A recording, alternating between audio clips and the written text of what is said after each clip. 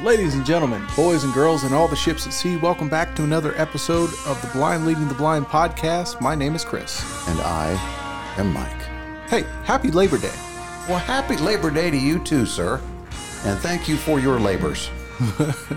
Thank you for yours. Huh? Do retired people get to celebrate Labor Day? Technically, no. Okay. Every day is like Labor Day. Every day is a holiday, don't you know? Well, folks, it's Labor Day. Thanks for listening to us. We decided to come in here on Labor Day and say, nope, we don't stop. We are not taking the day off.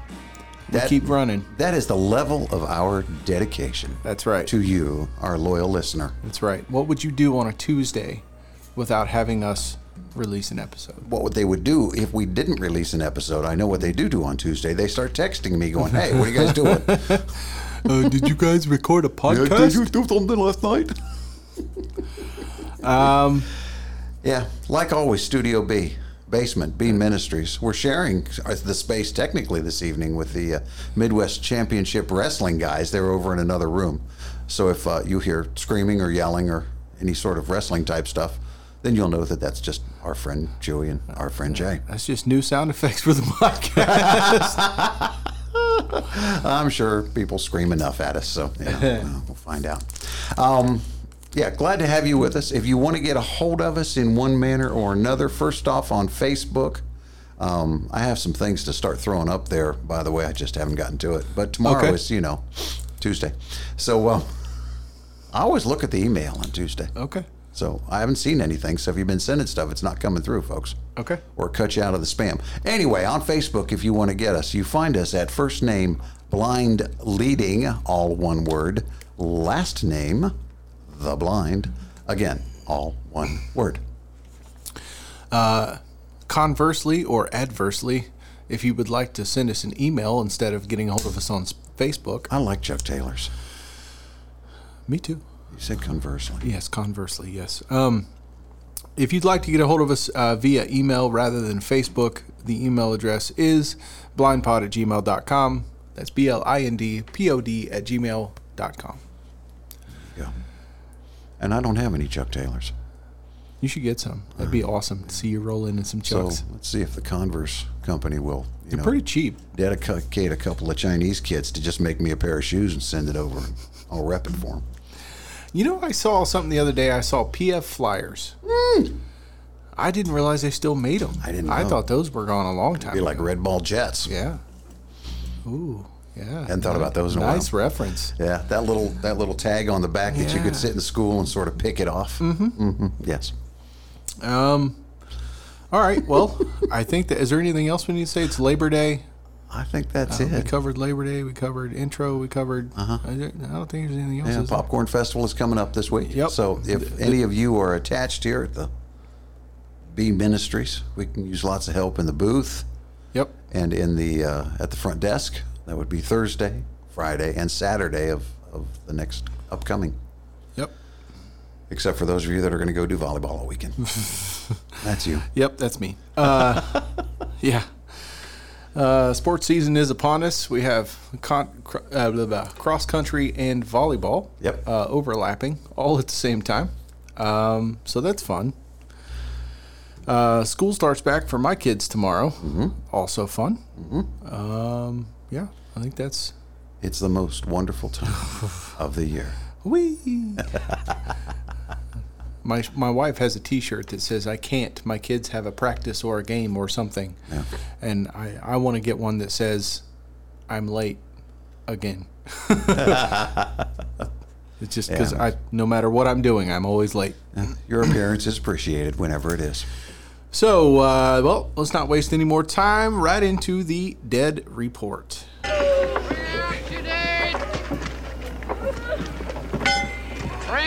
It makes my heart smile every time I hit it. It makes my face smile. Yeah. I mean, by the way, this water bottle I grabbed at your house before we left, you notice it's got a little bit of a gangster lean going on? It's all a kilter, isn't it? It's got a pretty hard lean. Yeah, I'm not entirely sure what happened there. I think the stocking people at the Menard store were a little rough on the flats. Yeah, this is your, what is this, Glacier Mist? That's that there Glacier Mist boy now, yep. Yep. Chester Hill Springs, Chester Hill, Massachusetts. South Spring in Pittsfield, Massachusetts. Morgan Spring in Bennington, Vermont. Pristine Mountain Spring in Stockbridge, Vermont. Wow. So they draw water from all of those different springs. A lot of cities have water taps you can turn on and off. All right, Mr. Wilson, dead report me. All righty. Well, there are a couple of significant ones here.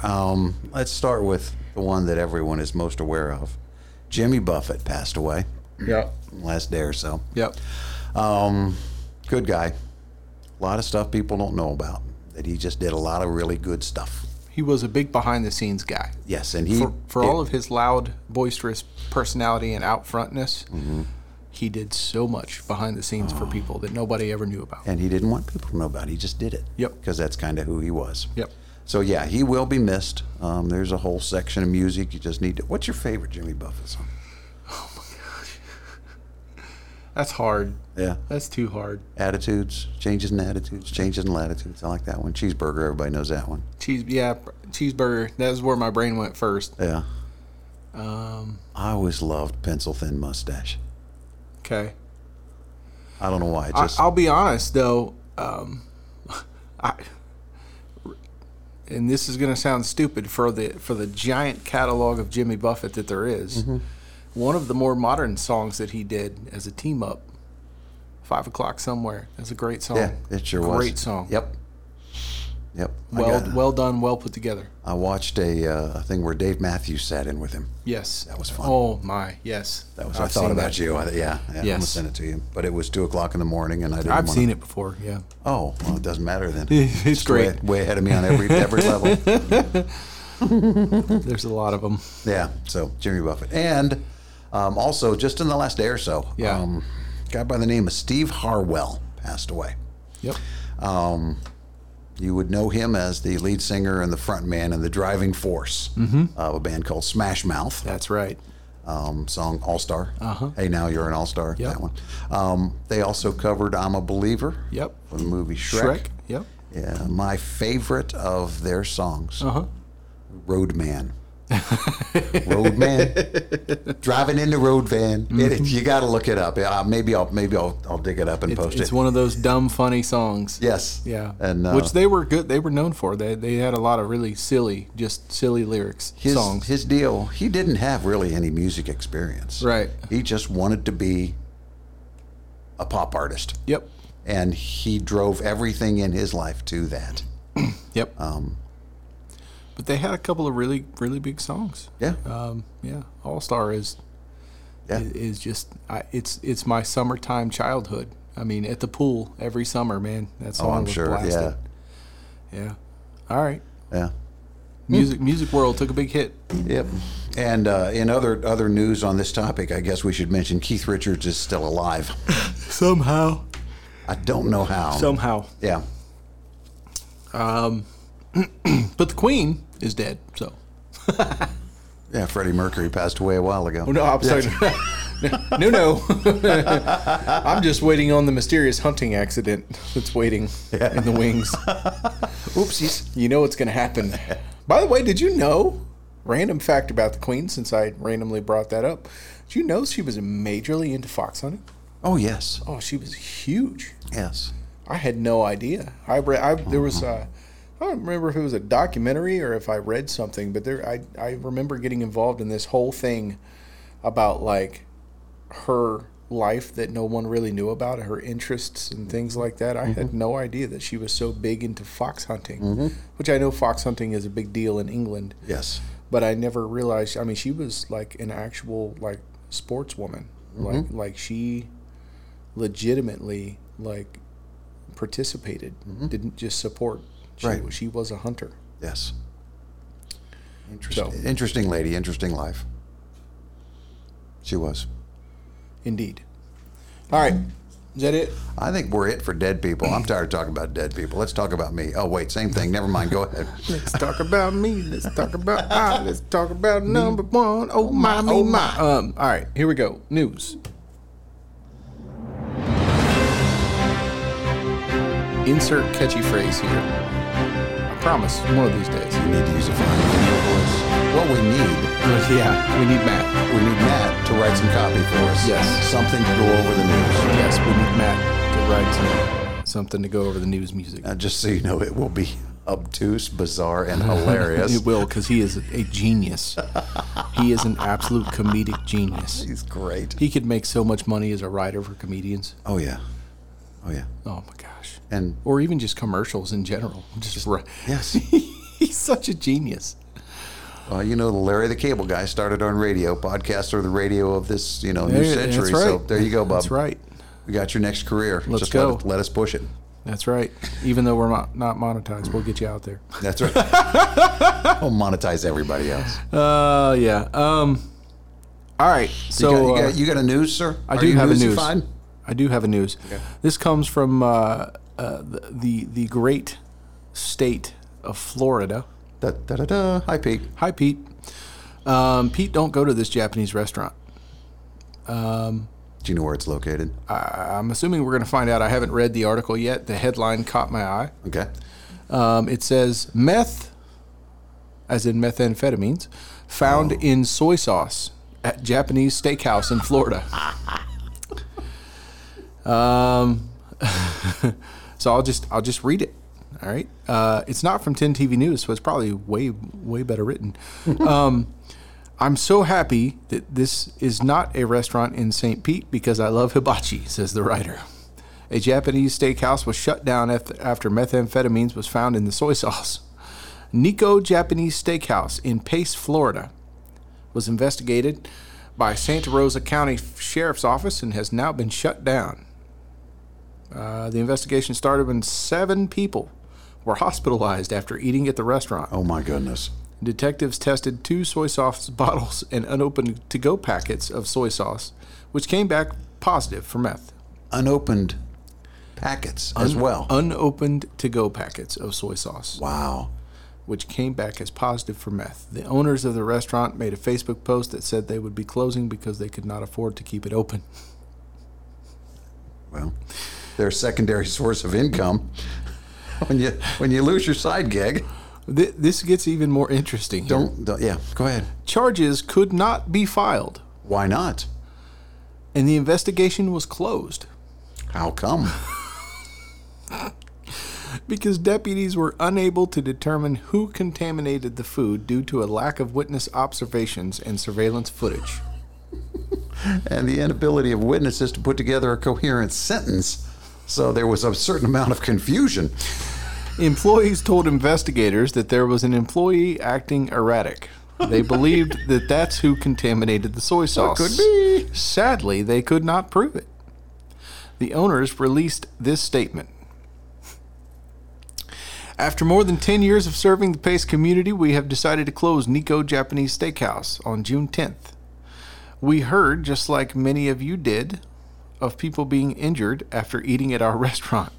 We heard about it. Which gives the idea that the people who own the restaurant They were not necessarily on site. are not around the restaurant very often. Okay, They heard I'm about with it. you. From the moment the story broke, we cooperated with authorities and all licensing agencies. Of course you did. It was determined by the Santa Rosa County Sheriff's Office that there was nothing linking the restaurant to the accusations.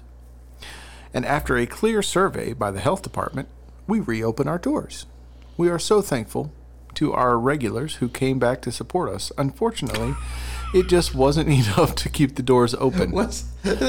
Since then, we have been brutally harassed daily by various media outlets who have slandered and defamed every aspect of our business. We have been investigated, searched, and questioned while fully cooperating at all times. That's all that we could do. So they were forced to close. Not because of the meth in the soy sauce, but because there was so much customer loss and harassment after the fact that they just couldn't keep the doors open.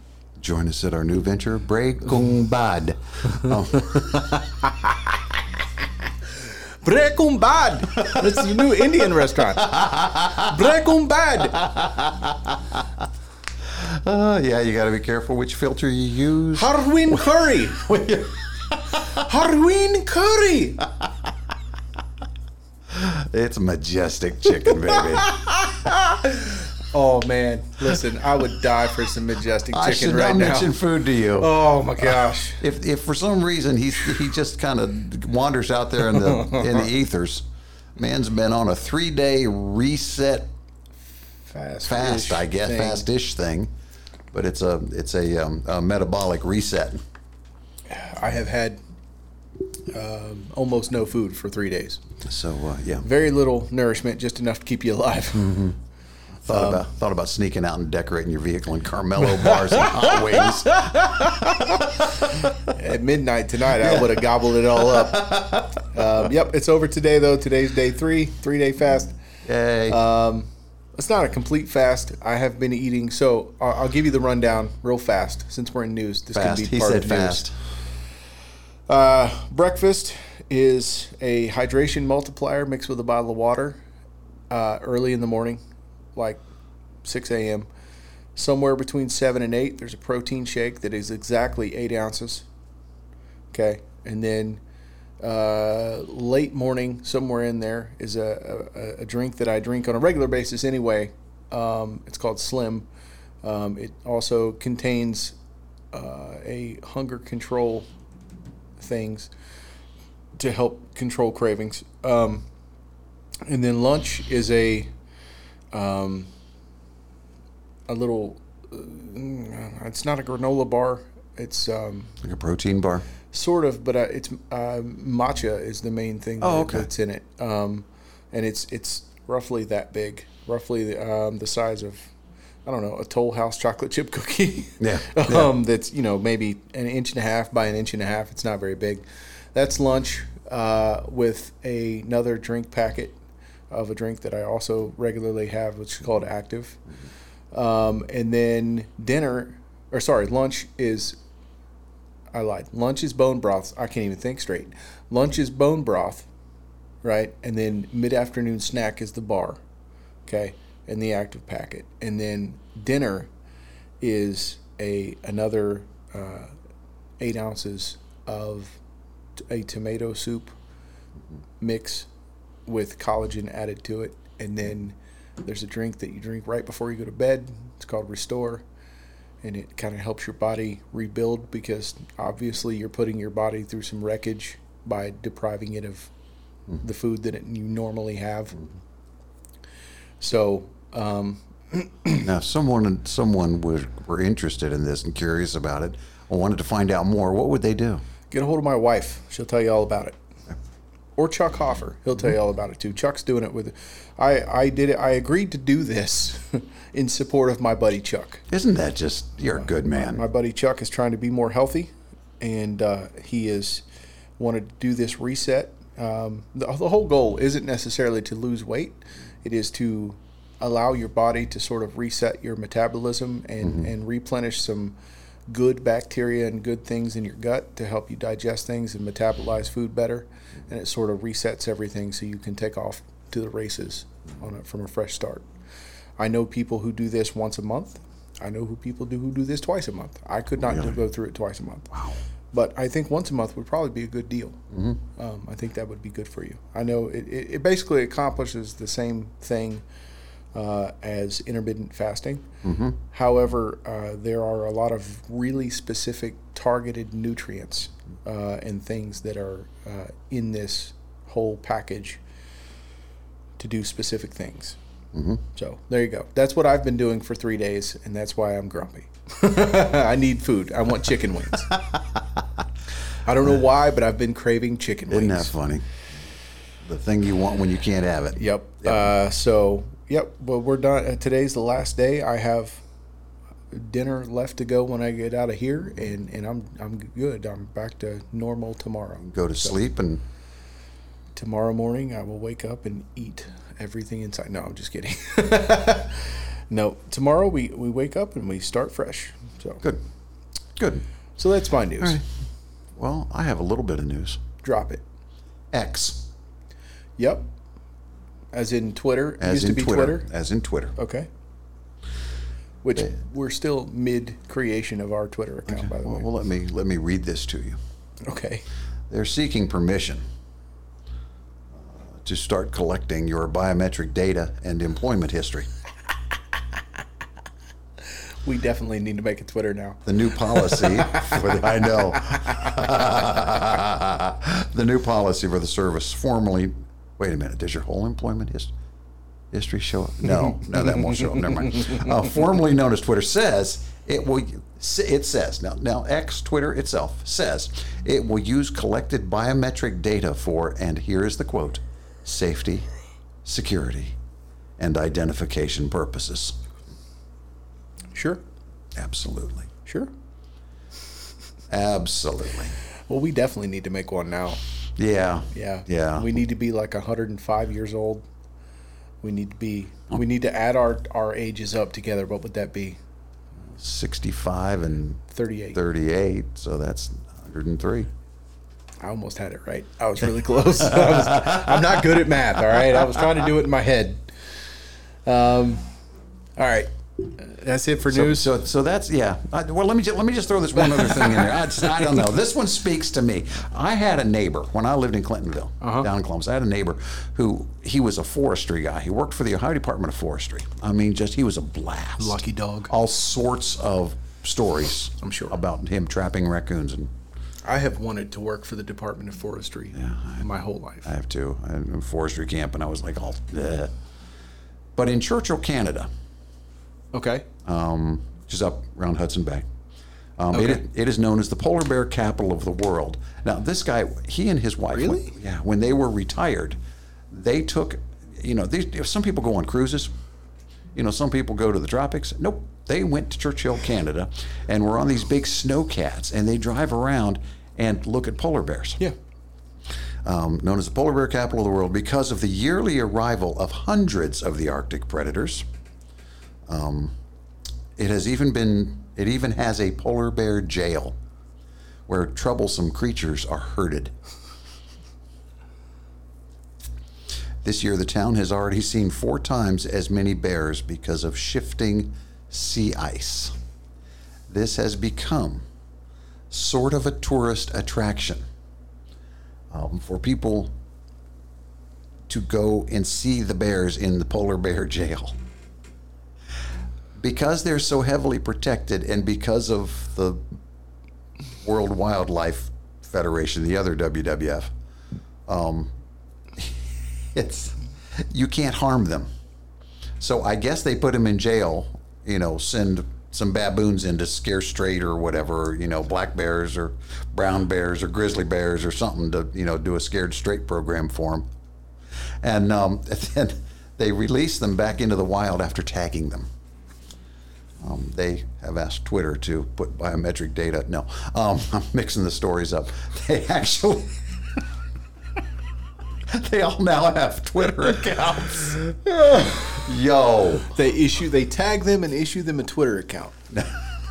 I am Popo the bad bear. Oh, man. No, what they do is they tag them and then they sell you bracelets. So when you buy a bracelet, you also get this little number you can punch into an app where you can track them across the world and see where your polar bear is. Oh, isn't that cute? They also do it with sea turtles and dolphins and sharks. And yeah. What you gonna do when they come for you? That's just yeah. So many things I'm gonna leave alone in that. Me too. Well, many things. Yeah. Okay. Is that all for news? That's really it. That's about all I want to talk about today. Okay.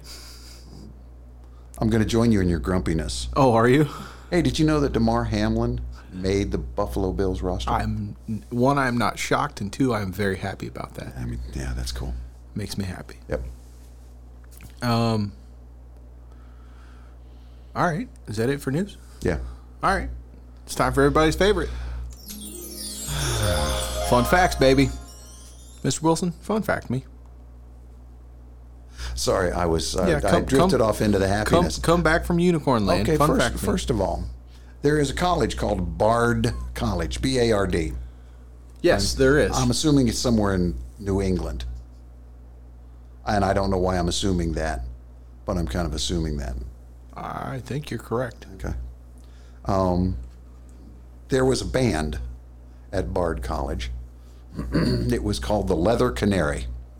This is back in the late 60s. The drummer for that band, the guy who would, fill in and just kind of play drums for this little 3-piece, sometimes a 4-piece, frat parties and bar gigs and stuff, was a guy by the name of Chevy Chase.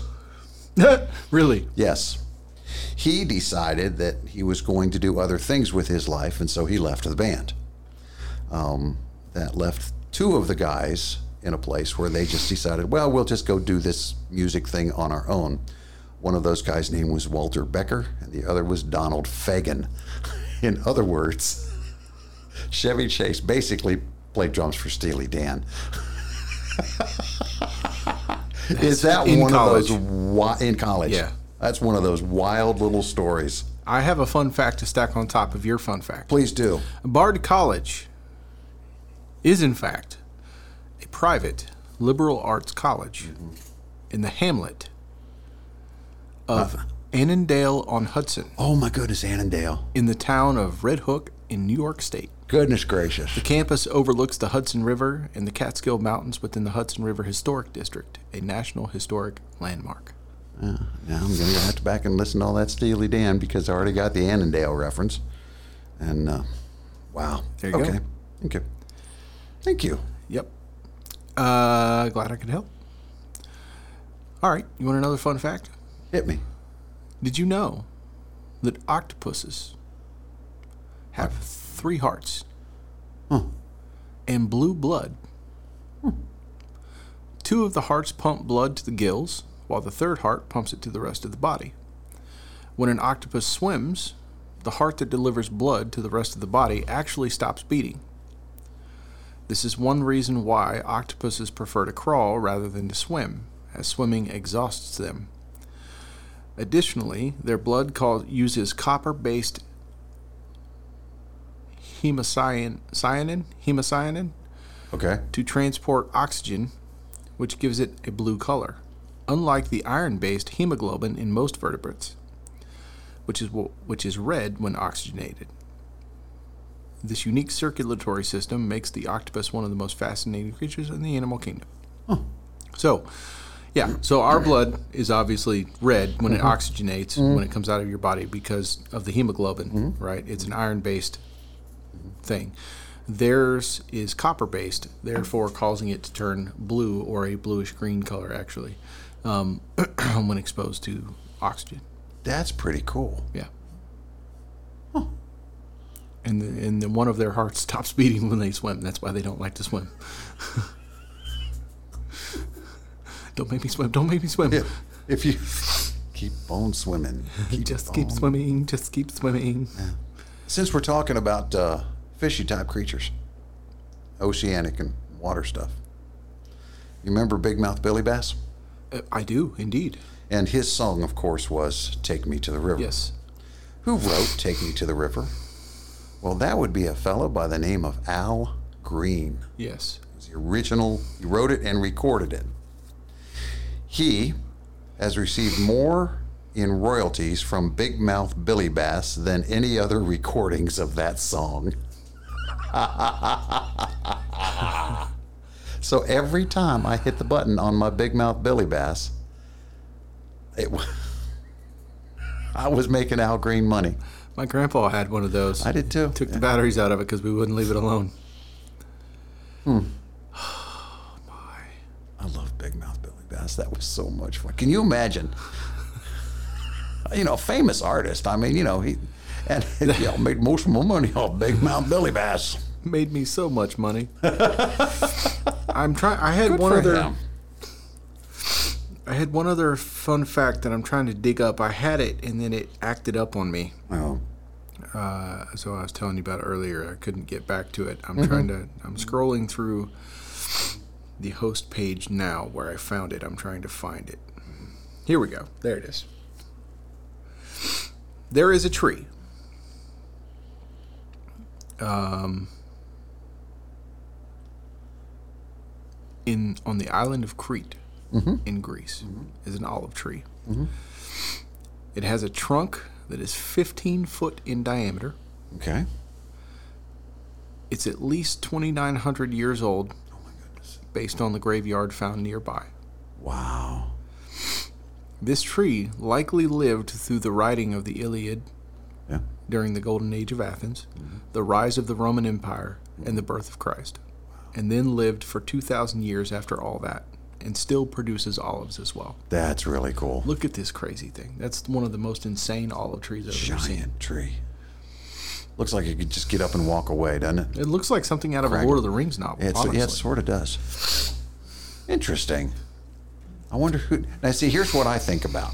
Who in history has had olive oil that was made from that tree? Or just eating olives Eating the off olives of it. off of it, Yeah. I mean, Jesus did Jesus ever go to Crete? Does it say that in Scripture? What? I know that Jesus and Paul particularly were not fond of Cretans, correct? Paul wasn't. Yeah, Paul wasn't. Paul wasn't. That they were stupid. Yes. Yeah, Like mean, mostly. sure. Also not real bright. Interesting. I'm thinking about Alexander the Great. Well, the only reference that I've ever heard about Crete, really, aside from like documentaries about Right. the people that lived there, like before the time of Jesus, and hunting for Atlantis and all that. I've watched so many documentaries. Oh, here we go. By the way, I found a T-shirt. My daughter was like, "If you don't buy that T-shirt, I'm buying it." And I was like, "Okay." And it has a picture of a very sort of poorly drawn chupacabra on the front of it, and it says, "Support your local cryptozoologist." Oh, that's funny.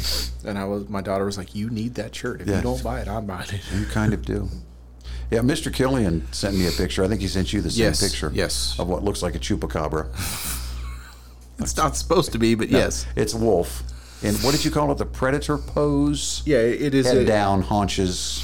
It is a hunched down predatory position. Yes, as if it is stalking Yes. something. I would like to get one and put it out near the pond at the condos to keep the geese away. Yes, I'm sure that. And I want to do it at night. I want to do it so no one knows. I want to yeah. sneak it out there. Oh, yeah. And then, unfortunately, the phone calls won't come to my house anymore. You should put it squaring off with the swan that's already out there.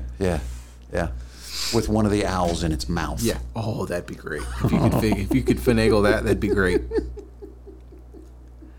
I am looking at something here. This has nothing to do with fun facts. I mean, it could have something to do with fun facts, but I just happen to see it. My eyeballs have fallen upon it. Okay. And your love of Germany and German things. It makes me sound like a Nazi when I say that. Wenn der Führer says, wie ist I don't know if I'm das? going to say these words correctly. Okay. How do you say the word spelled T-U-N in German? Tun. Tun? Okay. The Great Heidelberg Tun. Have you ever seen this? No. It's 1751 CE. Okay. What does CE mean? Christian era. Okay. The year of our Lord, 1751. Okay. It's an extremely large wine vat contained within cellars of Heidelberg Castle in Germany with a capacity, are you ready for this? I am. 2,200. No, sorry. I'm way off. Comma's in the wrong spot. 221,726 liters. Okay. Due to drying of wood, its current capacity is 219,000 liters. About 130 oak trees were used in its construction. There have been 4 such barrels in the history of Heidelberg. It is massive and it is You beautiful. should see this. It is absolutely massive. Gorgeous. It's probably, 25 feet in diameter? Well, there are Is people. that a human down there? Well, no, those are statues. But if you look, there are people standing on top of it. Those are life-size sculptures, is what those are. Okay. And because there are other people standing on the railings above it and next to it, and they are very tiny. So I would guesstimate amazing? that to be, I would say at least 25 foot high, Yeah. if not more. That's huge. That's a lot of It is stuff, man. massive. Can you imagine the cooperage, just the making of that? the construction alone. Yeah. Oh, yeah. Yeah. We're 3 guys sitting around at lunch going, I can make one bigger. Mm-hmm. So, you want to do something this weekend? I got an idea. We need somewhere to house this whale we just caught. That's amazing. That's really cool. It's massive. Yeah. Anyway, sorry. I got distracted by cool stuff. It happens. I get distracted on occasion. But I do not just simply freeze and not talk until someone touches me. Listen. My wife showed me that video of the most recent, like, she was like, hey, it happened again. And I was like, yeah. And so I watched the video and I went, man, that man is having a medical emergency. There's something going on there. It's either a mini stroke or it's a reaction from that concussion that he had. Yeah. His brain switches are not firing. Something is going on with that man. Yes. And he needs a lot of prayer. It's time to... And he needs to not be in his office anymore. Yeah. Yep. Much like our president. But anyway. You know what? He's not too far off. They must have taken some of the life force from Mitch McConnell and put it into Joe Biden to keep him alive. Just keep him alive for a while. See, I'm telling you, there's this conspiracy theory out there that, you know, the whole Hydra project in the Captain America films, that's still well and alive, and they're actually keeping Joe Biden alive. They have a junior recruiting program. Why, yes, do they? The Octonauts. Yeah, the Octonauts. Really? Yeah, if you look at the logo from Hydra, next to the logo for the TV show, listen, folks out there in podcast land, look it up. You'll laugh your hind end off. Look it up. The logo for the Hydra unit and the logo for Octonauts for the cartoon are almost identical. Just one's a little baby children's octopus. And the other one's like full-blown kraken with a skull. Okay. Yeah. Okay. Yeah. It's a thing. Support your local cryptozoologist. Yeah. Yeah. There's so much I just want to go off on, like, you know, Hitler Youth, Boy Scouts of America, VeggieTales. There's so much there. Easy on VeggieTales now. Oh, did I strike a nerve? They are the court jesters. They're the ones making fun of everybody else. That's true. They riff on everybody. Yeah. Including Jimmy Buffett. Oh, really? That was the inspiration for the cheeseburger song. I guess it was. Kind of must have been.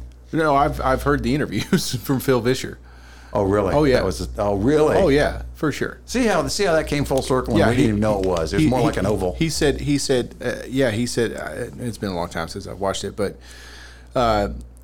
he said basically they were stuck on a lyric. Like, what is something that we could put in place that would be really valuable, that we could communicate how much God loves you, you know, that God has set your value, you know, and how much He cares, and so that children will understand it. And he said, I was coming around the corner on a lunch break around the corner, and there was a drive-through across the street for a restaurant, and something happened where, Cheeseburger from Jimmy Buffett was playing, and he was like, ding, got it. Isn't that great? And then we have the VeggieTales cheeseburger song. I love that. It's like my favorite bit out of that whole thing. Yeah. Okay. You know, I think we have funned. I think we have newsed. And we have deaded. The Toten Reportenheimer. That's over with. The what? The Toten Reportenheimer. The Toten Reportenheimer? Since we're in a German mode tonight. Wir hatten einen kleine... Kleine? No. We're hatten eine kleine Toten Reportenheimer. A little dead report. All right, then. And Heimer means nothing. I add it to the end of every German word for effect. Well, that's all for Fun Factenheimers. And he's... That makes me happy. Okay, so here's the situation, folks. We're going to drop into part 2 of this whole worship discussion that we started last week. My phone is like 2 seconds from dying. So I will not be referencing, and it could be more fun this way. It might be. So, due to the intake of fluid that I've had for the last 3 days, I need to take a potty break before we dive into this. So why don't you do a quick, couple minute just recap, a little recap of what of where we're talking at. about. Yes. Yes. And I shall return. Apologies. Bless you, my son. Alrighty, there he goes. He's going towards the door. He's at the door. The door opens. The door closes. Nope, he didn't close the door. Let's hope the microphone's not sensitive. Anyway, we were talking about worship, and we found this article. It's from the NIVBible.com. It's a blog about the full meaning of worship. Worship, of course, being a dominant theme in the Bible. From Genesis all the way down to the Revelations. And why would that be a theme that is so prevalent and so important in all of the Bible that it keeps being mentioned and mentioned and mentioned and mentioned? God created everything, and in Christ, He redeemed us, and so therefore is worthy of all of our honor, all our respect, all of our time, and all of our service, and our respect, just our general, just the awe of that whole situation. But we're going to talk about some of these things that are brought into this, the honor and the praise and the service aspect of it particularly. We talked a little bit last week about the word worship itself. I have to admit that I did one Bible study. Did you? Since then. On this topic? On this topic to a group of people who for whom this whole idea of worship and praise and all that is a kind of a foreign concept. Okay. And so it struck me as, boy, this is something that we could kind of introduce and have some conversation about. And it was interesting to see the different takes that people have on worship.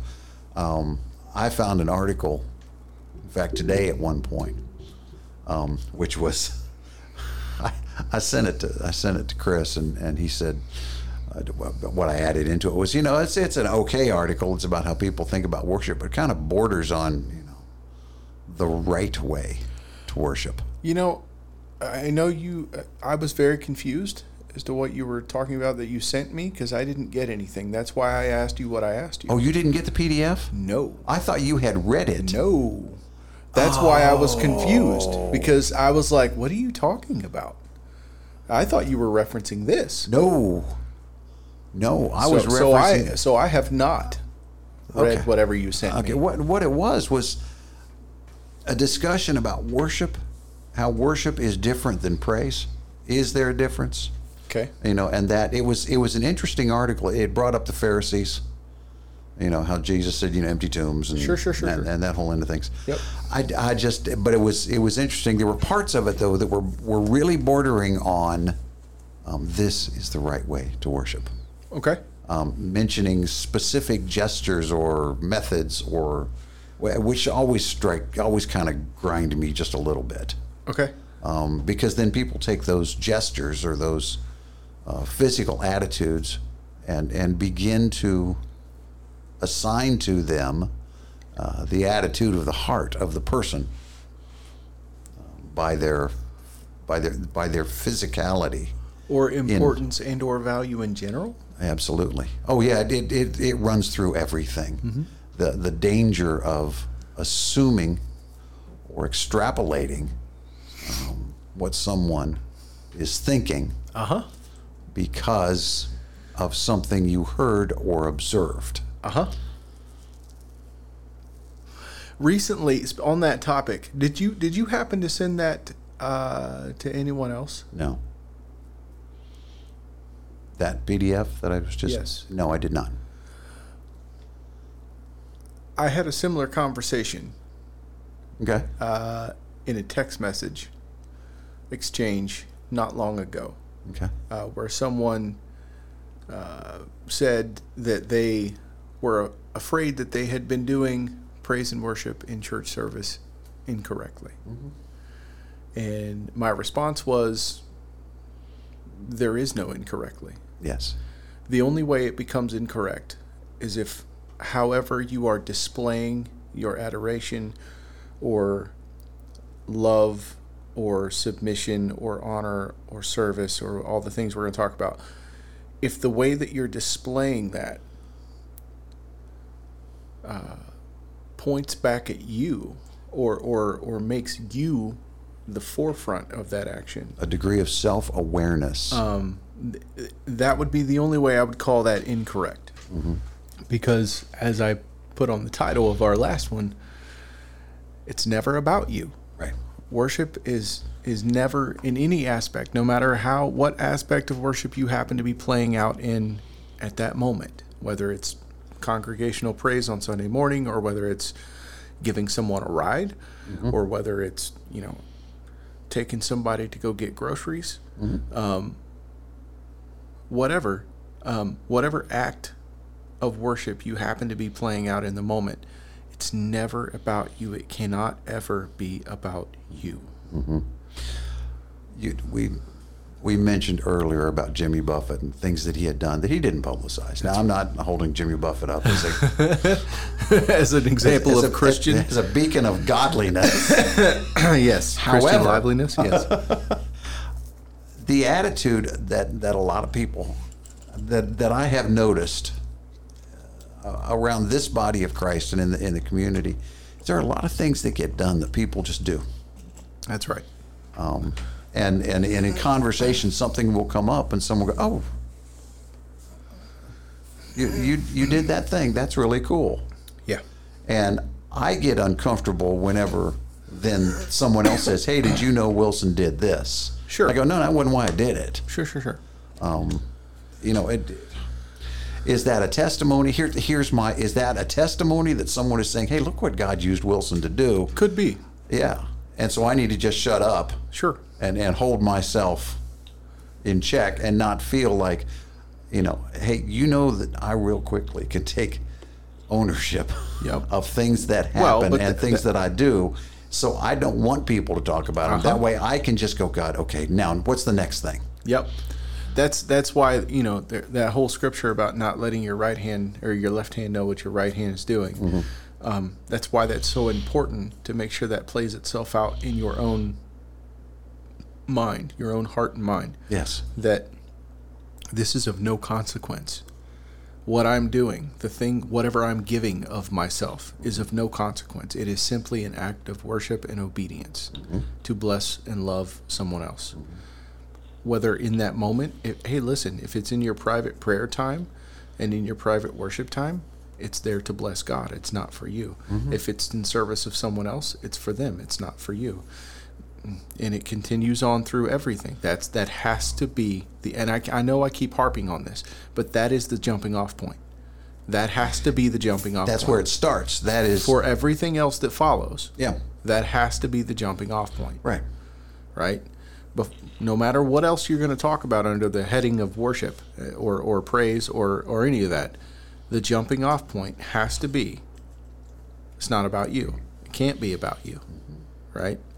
And so that's why I keep jumping up and down on that and harping on it and circling back around to it, because it's really, really, really important. Really important. So anyhow, start bouncing ping pong balls, buddy. I'm ready. In this article, It it basically kind of shifts gears, because worship and praise, those words bring certain ideas to people's minds. Sure. So it switches to this word homage or homage, however you want to say it. Expressing your honoring of God through worship and through praise. Yep. And through prayer. And it takes all sorts of different forms. Indeed it does. Sometimes it's absolutely silent. Yep. And that's okay. And that is okay. That is 100% okay. Sometimes it is more boisterous. Also okay. Is there ever a time that boisterousness in praise is potentially not the thing to do? Yes. You want to go there? Because he's so reticent to even say things. And I am too. I mean, I don't want to hurt anybody's feelings or cause anyone to look at anyone else Nope. askance. Yep. I will just say this, okay? And I had this experience this past Sunday during leading worship, okay? We were in a very reverent moment during our praise and worship time. And there were lots of things that it's interesting. I'm going to hit this real quick, and then we're going to jump away from that because I want to save this discussion of praise and worship. I mean, obviously we're going to talk about it a little bit later on as you go through this article, if I remember correctly. But I'm just going to hit this specific thing, and then we'll jump back onto something else because I want to kind of save this for our last episode. I want to really land on that. Okay. Because, and the reason for that is because that is how most people are familiar with this concept of praise and worship. Okay. Okay. And so I want to dedicate an entire episode to that. Okay. And so anyway, I'll hit this real quick. This past Sunday, we were in a very quiet, reverent moment, almost a holding pattern, if you will. Yes. And I, as the leader, right, I'm there, and it's my job, right, to be incredibly aware of what God is doing in the room, of what God is doing not only in myself, but in the congregation as a whole. Because remember, and we'll talk about this, the point of congregational worship, the gathering of the saints, yes, there is individual one-on-one things that happen with you and God, but the point of that is a togetherness, right? A joining. Yes. And so anyway, there were all kinds of things during that moment that were running through my head, my heart, things I was praying, because I'm praying constantly, right? I'm very much trying to be hyper aware of the Spirit. Okay. Yeah. And there were all kinds of things that I wanted to say, that I wanted to sing, that I wanted to, and it was all, I mean, from worship, right? It's from a standpoint of praise. It's just a pouring out of me, right? If I had been on my own, by myself, those things would have all came out of my mouth. Of course. In that moment, though, I really felt like God said, nope, just stand here and be happy in my presence. You don't need to say anything. You don't need to sing anything. You don't need to do anything. Just stand here and just chill out in my presence. And people in general find that very difficult to do. Well, it's uncomfortable. Exactly. Why? You want to talk about why it's uncomfortable? Last week I referenced when we were talking about our attitude towards God, our perspective, our viewpoint on God. I said a really easy way to sort of put it into perspective is imagine a peasant coming into the throne room of the high king of the land. The moment you step into that throne room, you are very much immediately aware of where you fall in the pecking order. Same thing happens when you are in the presence of God. You are very much aware that you are standing in the throne room of the King. And it is absolutely wonderful and absolutely terrifying at the same time. And for me, what wants to come out is every word and phrase of adoration that I can think of. But sometimes God says, just stand here. Just be okay Because of the community. being with me. Exactly. Because, and here's why I keep going back to it, because it's not about me. That time is not for my personal prayer time. That's not for my personal prayer and worship time. I am there for everyone else. I'm not there for me. None of it is for me. And so, everything, all of my decisions, all of my efforts, all of my everything that I put into that worship team and what we do on Sunday mornings is all based around everyone else in the room. Right. Not I me. understand. Not me. Yeah. And so, yeah. So to answer your question, is it ever inappropriate to be boisterous during praise time? Yeah, if God says not to. Right. But you have to be listening to know that. That's you. Right? And you have to know what God sounds like. That's right. And you know what? If someone else is being boisterous and you don't think they should be, well, then you should probably just go to the Church of Christ and it'll all be fine for you. What I'm going to say is, if you don't think they should be, you are wrong. Right. Correct. Simply because you are determining what they should and should not be doing. Exactly.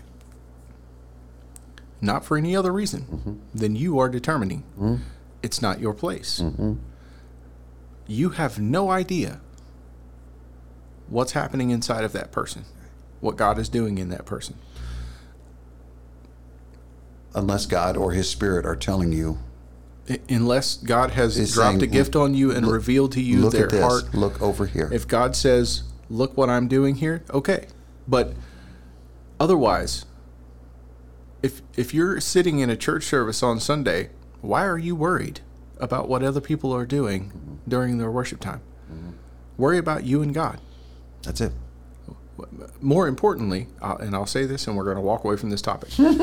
Sure we are. More importantly, God, what am I here for today? Yes. It's not, again, I said it last week. It's never about you. Listen, we all go through hard times, and sometimes you're going to come to church and you need to receive, and that's okay. God will meet your needs. He'll more than likely use someone else to do it. I was going to say, but you know what's so amazing is you come in that with that sense of need. And as this happens all the time. As you're there with all these other people and you're seeing them praise and worship, it is so encouraging. Yep. To me. All of a sudden, whatever you had going on seems not so big. It's not a big deal. Right? It's just, and remember, if you show up with an attitude of, God, I'm here. Use me however you want me to. Right? Whatever you want to do. There's also a high likelihood that God will be using you to meet someone else's need that morning. Right. Or evening, or whenever time you happen to be there. Right. The whole point is the gathering together of the saints is about the gathering together. It's about acting as one unit, one. To quote a really cheesy movie from the early 2000s, one band, one sound. Right? It's not about the individual; it's about the group together, one vision, one focus. We're all here together in the presence of God, together as a community. The taking of communion is not an individual task. Right. It is communing with God. Community with God. I'll leave it there. As a group. That's what community means. Yes. I just want to jump up and down on that. We are all in this together. I mean... Is that your COVID-19 spiel? Yes. Yes. I'll jab you. Sorry, we're on COVID-23 now, aren't we? I think we are. I don't know what it is. There are other aspects to worship. Sure, that's all I got to say about that one. I was trying to. I'm going to go ahead and drag this off because I'm willing to go there now, and we're not going to. We are holding off on that next week. Next week. There's lots of parts to worship. There's lots of parts to praise. Yes. There are lots of parts of paying homage to God. One of those ways and if you have gone and looked at this article, let me tell you, I'm jumping around. Worship comes out of a reverence and a respect for God. Okay. Which leads us to an attitude of sacrifice, or I put it this way, an attitude of service within our reverence for God. There's, to me, what God has done in my life is absolutely stunning to me. Because I know who I am. I know who I can be. And I still am that guy once in a while. Sure. But it's not like it used to be. And just that, you know, I used to think of myself as a very kind person. And in general, I probably was. But God has enhanced that kindness to the place where there's less room for the other stuff. Okay. Did I sacrifice that other stuff so that God can use me in the ways He wants to? Is my act of worship the idea of sacrificing what I want to determine or what I want to think? So see here, we're back around to motivation again. Right. All of this means this is all about our own motivation. If the only time I'm stuttering, and now it's for those of you who know me, I'll try to control it, or not maybe. If the only time that I have that I worship God is on Sunday morning, then I have to question myself about how true that worship might be. I would also posit that you're missing so much. Absolutely. There's so much more. And hey, listen, if you're listening to this and the only time you worship is on Sunday mornings because that's all you knew about, cool, good for you, awesome. Just so you know, there's so much more. there's the rest of the week too. let me give you a little story. Okay. Was it last night or the night before last? I think it was last night. I was gifted a large quantity of tomatoes. Not a large quantity, but a good quantity. And so I took time last night just because I wanted to. And there I was cleaning them and cutting them up and getting them ready to go in the dehydrator, which is a current thing for me. I'm hyper fixated on dehydration. There's going to be corn tomorrow. I wondered about. I saw the corn on your corn, counter. You knew that was going to happen. I was like, is he making corn on the cob, or is he going to try to dry that out? I'm going to make parched corn because it's so good. I don't know what that is. Well, you'll find out. Okay, I can eat it after tonight. But there I was thinking about the people that grew those tomatoes, because they were people I know, and that family, and their life, and what I had seen with them that day. And it was amazing to me that there were people in my world who just said, here, take these, do something with them. We know you'll enjoy it. And at the same time, I was praying. I was thanking God for those people. I was thanking God for what those people had done, for the connection with those people, which keeps me in a place where I don't even know how to say where I am not who I could be, I guess. I don't know. There's a sense of rooting. Okay. I am by nature a runner. If things get nasty in my determination, sure, I naturally bolt. And this is a group of people that keep me rooted and connected to this body of Christ, to this town, to all the things that are going on. I was thanking God in moments of worship, and when I'm in those moments, I don't sing worship songs. Sure. But my brain is rolling riffs of worship songs. Sure. And in my mind, keyboard riffs. Sure. Along with it. Well, that's who you are. Sure. Right. And it was just so amazing.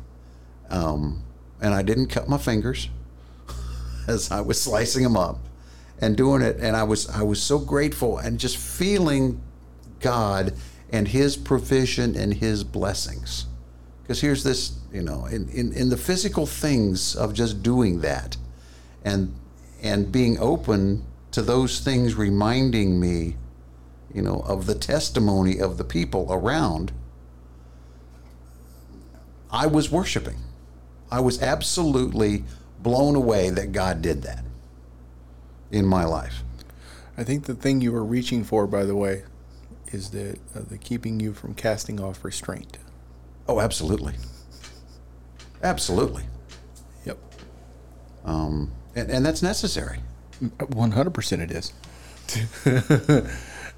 It's one of the beautiful things about the community thing we keep talking about. Yes, and the freedom. And I was thinking, this will be cool. I'll get this done, and then I will hand them a couple of jars of these dehydrated tomatoes. And what? But that's as much of the community. Sure. In that service. Yeah. As anything else. Sure it is. Somebody asked me, well, what are you going to do with all that?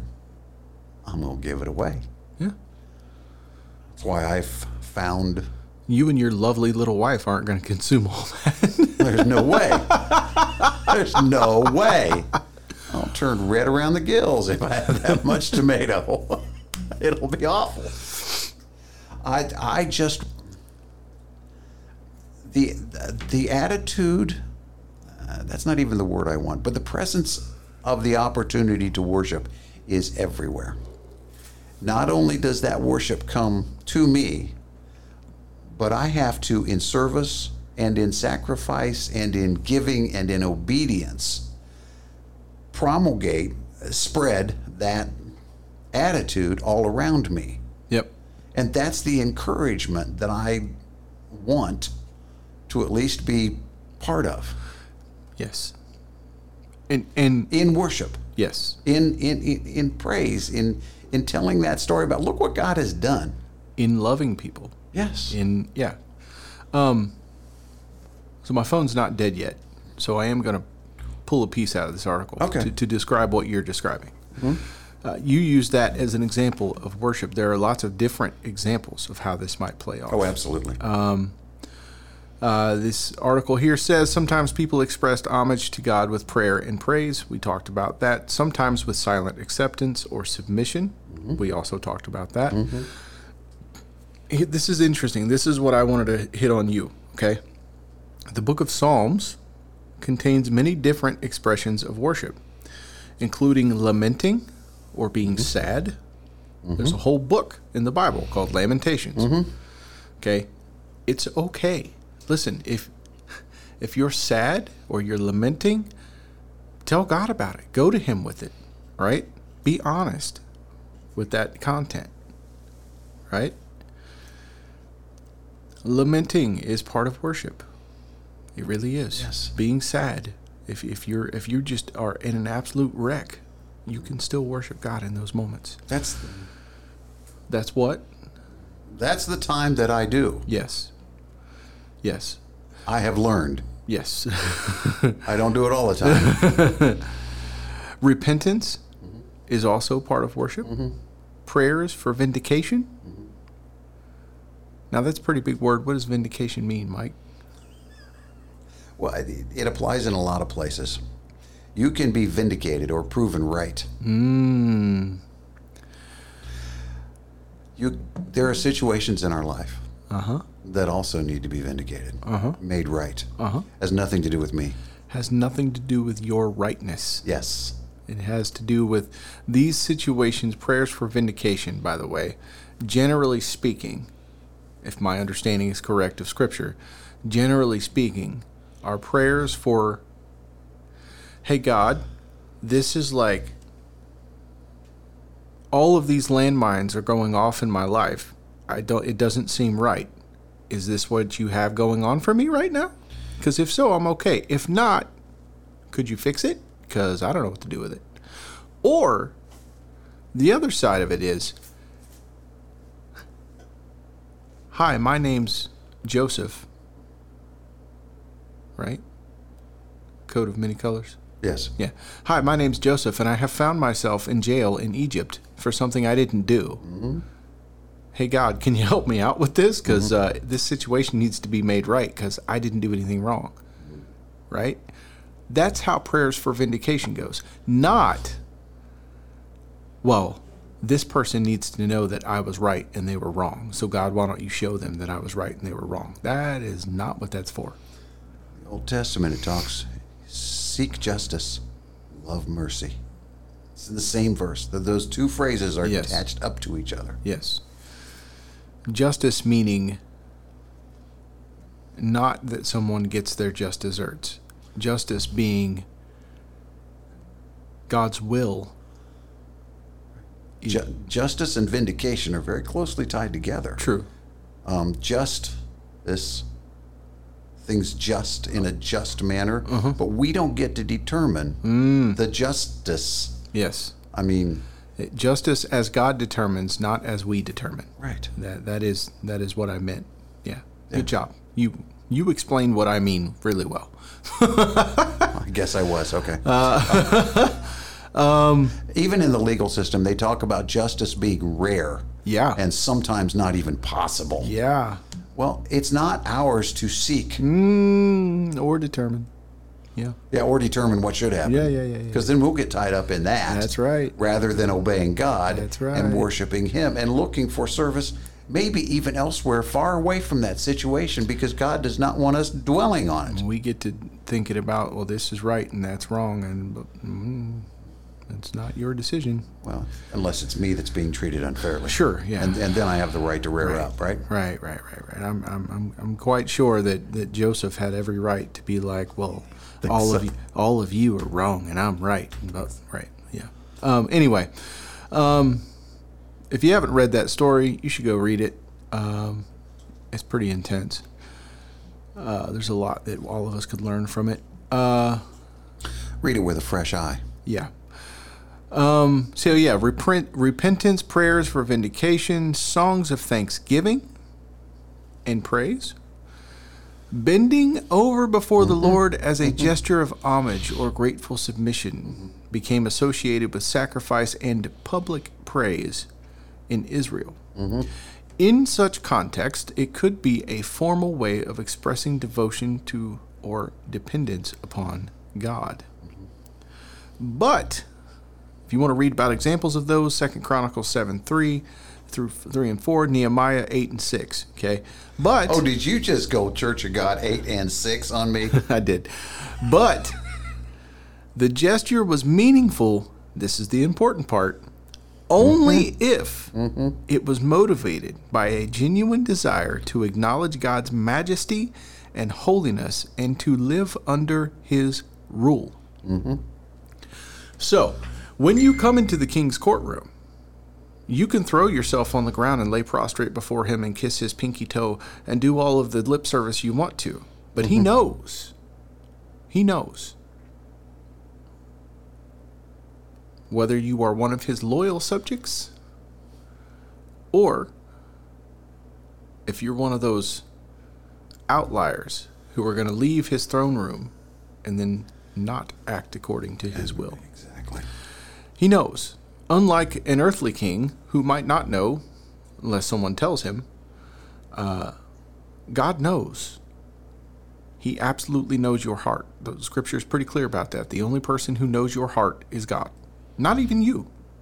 Oh, no. Not even you. No. I just want to kind of stomp on this for a second and then we'll move on. Any act or gesture or body positioning or words or anything that is done in your life as a quote unquote act of worship is absolutely meaningless unless it comes from a genuine desire to acknowledge God's majesty and holiness. And I love this I love that they put this in here. And to live under his rule. Absolutely. Not yours, not your determinations, not your ideas, not your wants and desires, his rule. Anybody, go do some history on, what would we call that? What period of time would we call that when kings were still sitting on thrones and having subjects and peasants? Before Victorian, right? Oh, yeah. The Middle Ages. Middle Ages, the Dark Ages, whatever. Yeah, medieval times. Medieval time. That's the word I was trying to think of, is medieval. Go do some research on that time period, okay? And you will really sort of begin to understand what this is talking about. When someone was a ruler, if someone was a king or a lord, we all like to talk about, we love the Lord, right? Mm-hmm. Well, the Lord was the guy in charge of the whole land and everything in that land. Nothing happened in that land without his say so. Is that how your life is set up? Do you get to have chickens today because you decided to, or because the king allowed you to? See the difference? See that difference in that perspective? Right. See, in the historical context, they didn't have a choice. They lived somewhere. Very often, if they tried to leave and go live somewhere else, they'd just die at the border. Because, by the way, the king had guys guarding the border for ins and outs. Ins and outs. And so, but apply this mindset to a spiritual aspect and to your relationship with God, to your mindset, to your perspective, right? Is this how you think about it? That's how easy it is to switch that, to change, to hit that switch, right? Is, okay,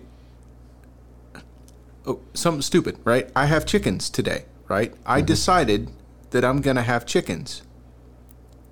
Or God allowed me to have chickens. Do you see the difference? It's about your perspective and mindset. Are you in your proper place?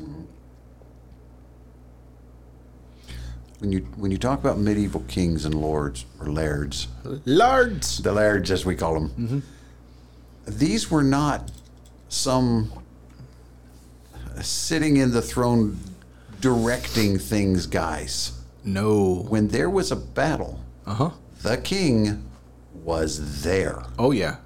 And a lot of them were out in the mix. Serious warriors. Oh, yeah. That's how they got to be king. Sure. They weren't just managers. Proving to the people that, hey, I will fight for you. That's right. You come fight with me. I will fight for you. That's right. That's by the way, this will preach. That by the way, that's why all those people were there. All those men were there on the battlefield, is because their king was there with them. Yes. If their king wasn't coming to the battlefield, they weren't going. They weren't going either. Because even though that king is powerful, he can't kill the whole army.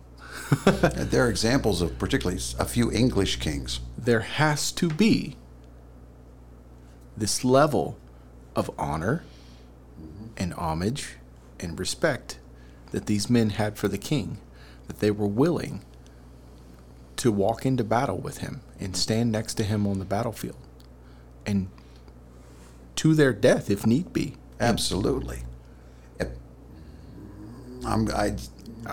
Again, think about this in the context of your relationship with your king. Right. Is this your mindset?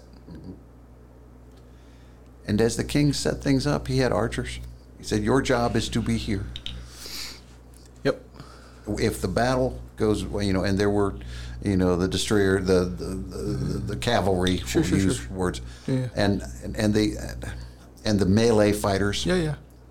But if the battle was going badly, what did those soldiers, what did those people do regardless of their initial assignment? They came back around the king. They looked to the king. Yeah. Not only for direction.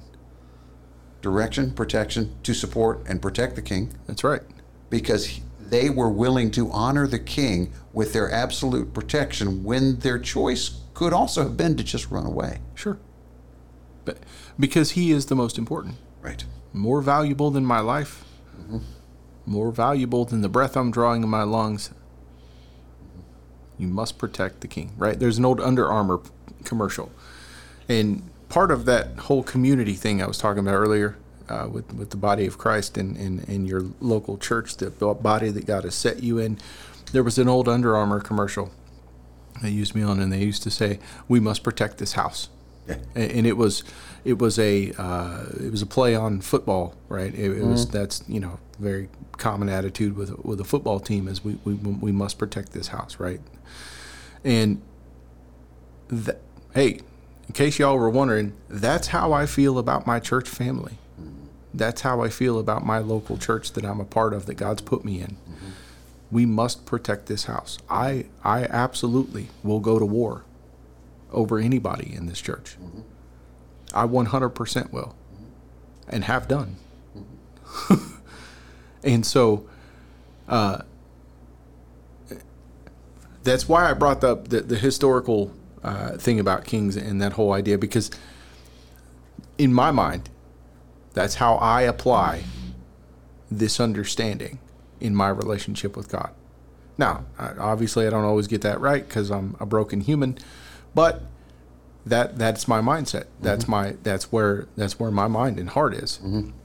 So I get, if this is a little too intense for you and you didn't quite know what you were getting into with this, sorry, but for me, this is where it is, not you, listener.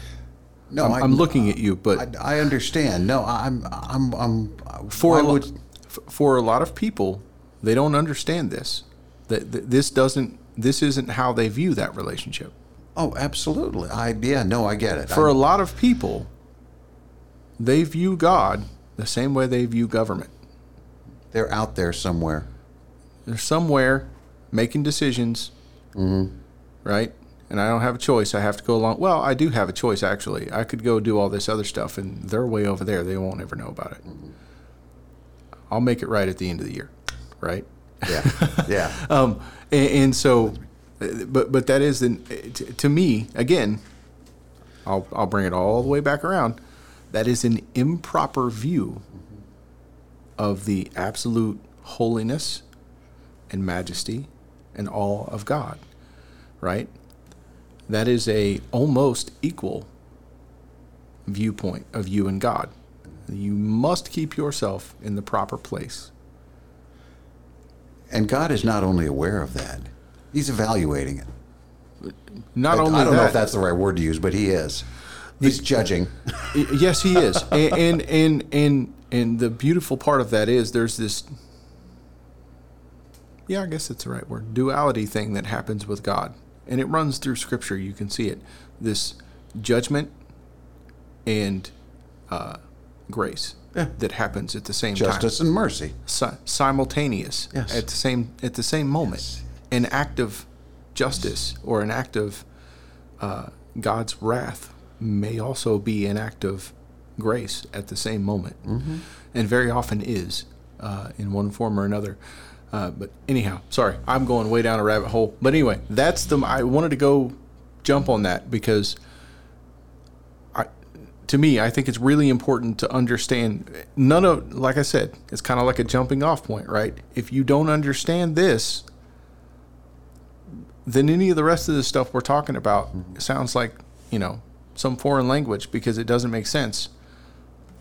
None of it will make sense if it's ever about you. Right. And for those people that are going, well, God doesn't judge my worship. Yes, He does. He 100% does. Several times. And those that worship Him must worship Him in spirit and in truth. That's right. It's a theme when it comes, take off your shoes. The spot you're standing is holy ground. It's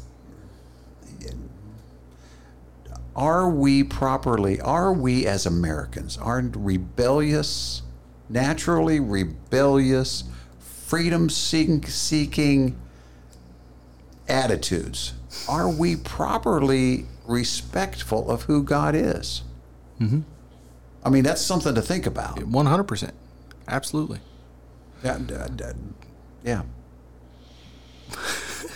I just saw the rabbit hole go right by. I just let it go. Oh, look, there goes hippity hoppity. There she goes. Hey, let's talk about service real quick. Okay. Okay.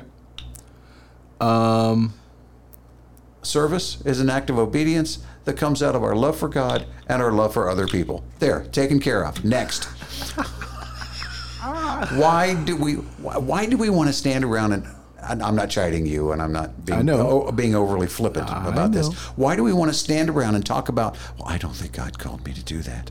Well, I don't think that, that's not what God has for me. Maybe it is today. Can you get past what you think is so important that you just need to just do just show up? And then outside, I know it's going to interrupt some stuff in your life, but just show up. And go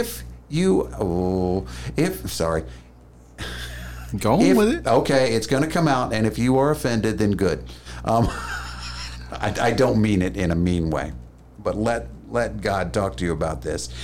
If there are places where you have said you will serve God, and every other thing in your life determines whether or not you show up to serve or you participate in a way that is service to the community and to the worship and to the praise and to the adoration of God, then you might want to check where your priorities are. I have times in my life that I specifically do not do because there is something that I know God has asked me to do, and I need to be prepared and available. That doesn't mean that my preparation means anything, but I am not going to distract myself with things that I want to do in order to just fill time rather than focus on what it is that God is asking me to do and might be about to do. I want to read something. Come on, say it. I dare you. What? No. Never. Did I? Okay. No, you didn't do anything wrong. I know. I was allowing you to get all of that out. Okay, thank you. Because it's very important. For me, it is. If I am not focused on that aspect of service and obedience in my world, I will do exactly what I want to do. Remember, nothing happens under the watchful eye of the king except what the king wants. Mm-hmm. So if you are doing something that the king doesn't want to do, or not doing something that the king wants you to do, mm-hmm. because it inconveniences you mm-hmm. in some type of way, mm-hmm. then you are in rebellion. Mm-hmm. The next time God asks you to do something that you just flat out don't want to do because, I've got so many other things to do right now, I don't need to be doing this right now, that's rebellion. I know for a fact that God is presenting an opportunity to dozens of people, and all I'm hearing about that opportunity is the why they can'ts. Yep. And I am encouraging and trying to love people rather than stand there and call them names. Which is the nice way of me saying, really? I'm going to read something here that will put a nice little fez on top of what you just said. Steely Dan reference. Here, I guess I'll back up and I'll kind of pop through this. Another group of biblical terms often translated as worship literally means serve or service. The people of Israel, by the way, were saved from slavery in Egypt so that they could serve the Lord. Yep. You can read about it in Exodus chapter 8.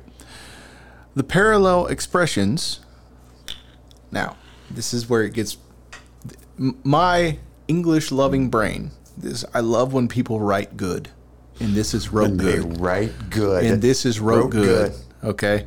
Now, yeah, I did that on purpose. All right. So the parallel expressions, quote, offer sacrifices to the Lord, which can be found in Exodus 5, and hold a festival, end quote. So two different phrases, expressions, offer sacrifice to the Lord, end quote, and hold a festival, which is also in Exodus chapter 5. Those parallel expressions indicate that some form of ritual service was immediately in view.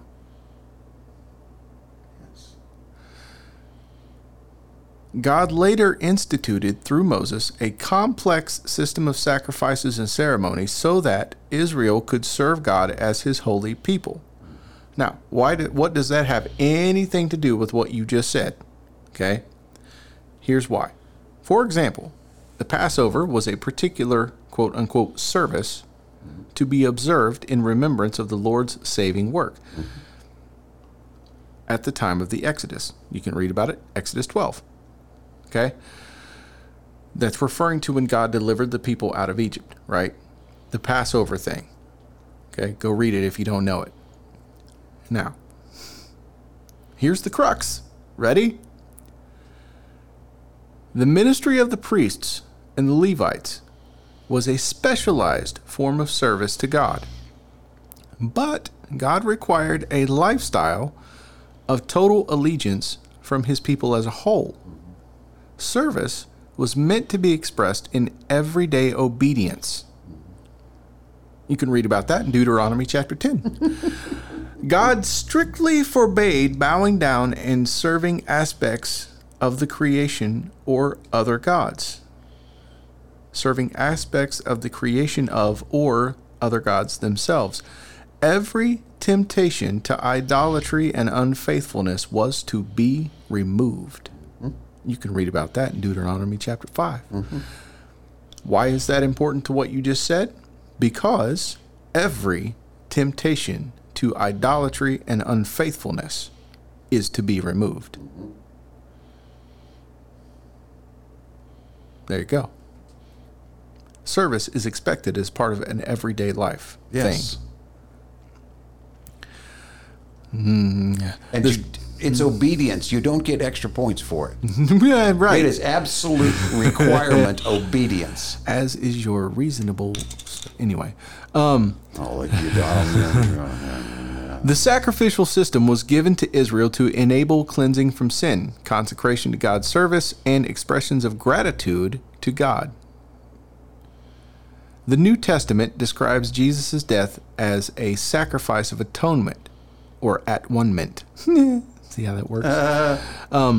Through the shedding of his blood, to be received through faith. Only by this sacrifice can the wrath of God be averted.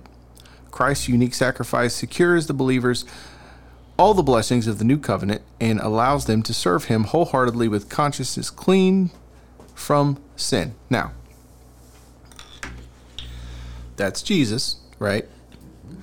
That's the obligatory Jesus paragraph. Okay. Sorry. That paragraph, speaking of how things are written, that paragraph was really churchy for me. Yeah. It was to me too. It's okay. That hit my churchy nerve. So, here we go. Ooh, man. I love this.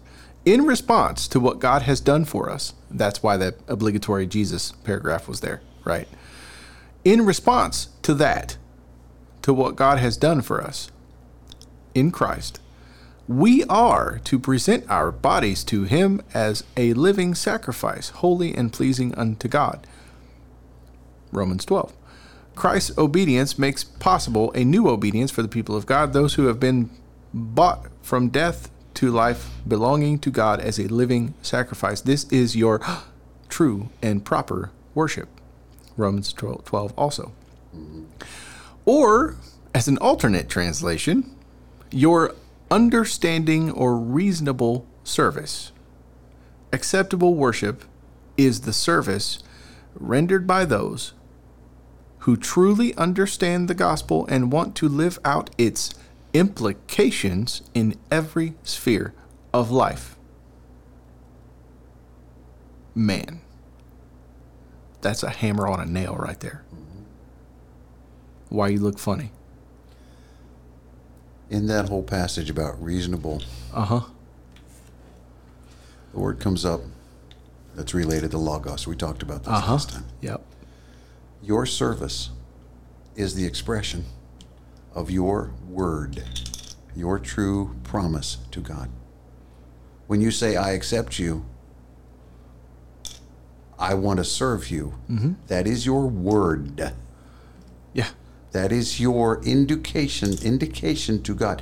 You know, a man's word is his bond. Sure. It's not so much anymore. We can just say whatever we want and then do what we choose. Yeah. But it used to be that if your word, if you didn't back up your word with your actions, or if your actions disavowed your word, you were marked Oh, yeah. as someone who was not to be trusted. Yep.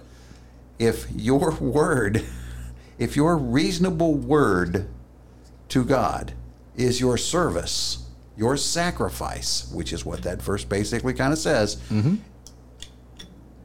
is your catch as catch can, I want to where I want to, well, not today, Jesus, no, I don't think so. Yeah, I'll catch you next week. I'll do it next week because I know I'll still have time. Yep. It'll still be there. I'll see if I can carve out some time to make that happen. What is God going to consider your word to be? Your service, your sacrifice, the truth of your worship in spirit and in truth. What's he going to consider that as? He's going to go, well, you got grace, and it's a darn good thing you do, son. Listen. I made this way for you because I knew you were that guy. Listen, guys, I know we're going long on this episode, and I don't care. Me either. So, listen, I'm just going to get kind of serious for a second. If this hurts your butt, I apologize. All right?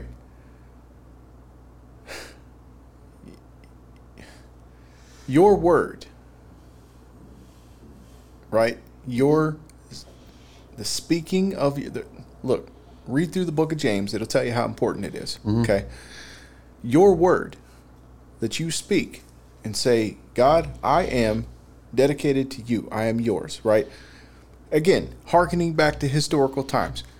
If I went before, we'll just use you and I as an example. Historical, medieval times, you and I, okay? If I went to the house of Wilson, or in his case, Clan Wilson, right? Whatever. Clan Gun. Clan Gun, Yes. all right. If I showed up at Wilson's hut and said, I am here to offer my life to you in service of you, use me however you wish, where can I fit in? I'm here for you, right? That is my word to him. We have now entered into a binding contract, or as the Bible calls it, a covenant.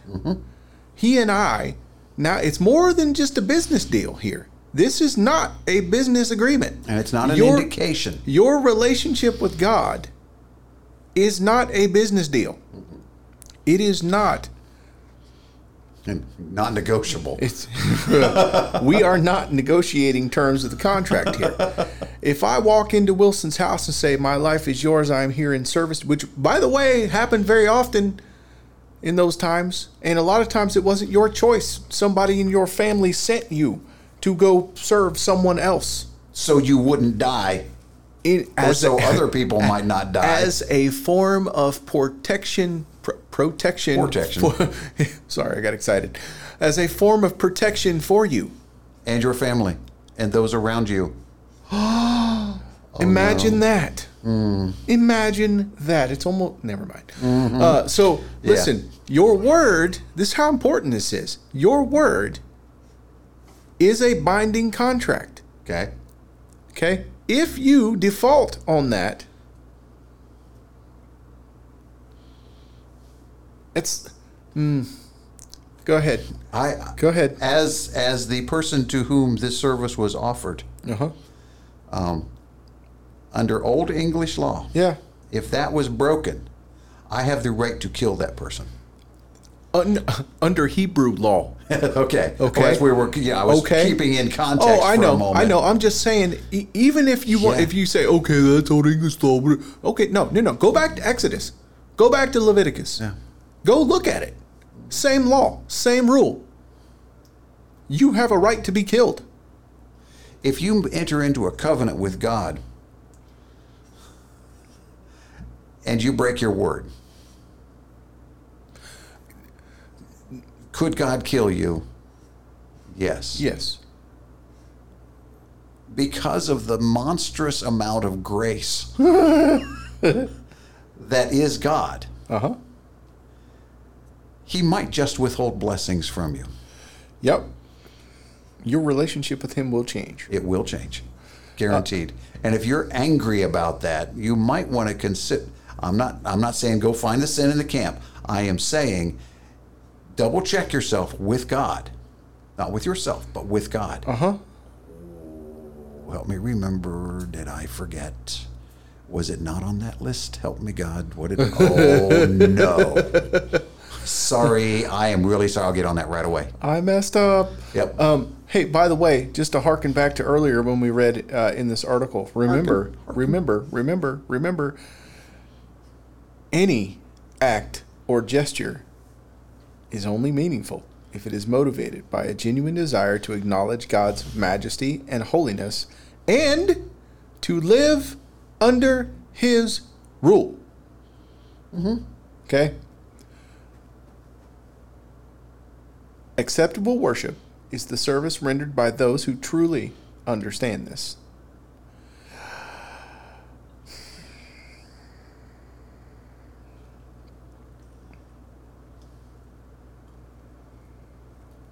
Okay.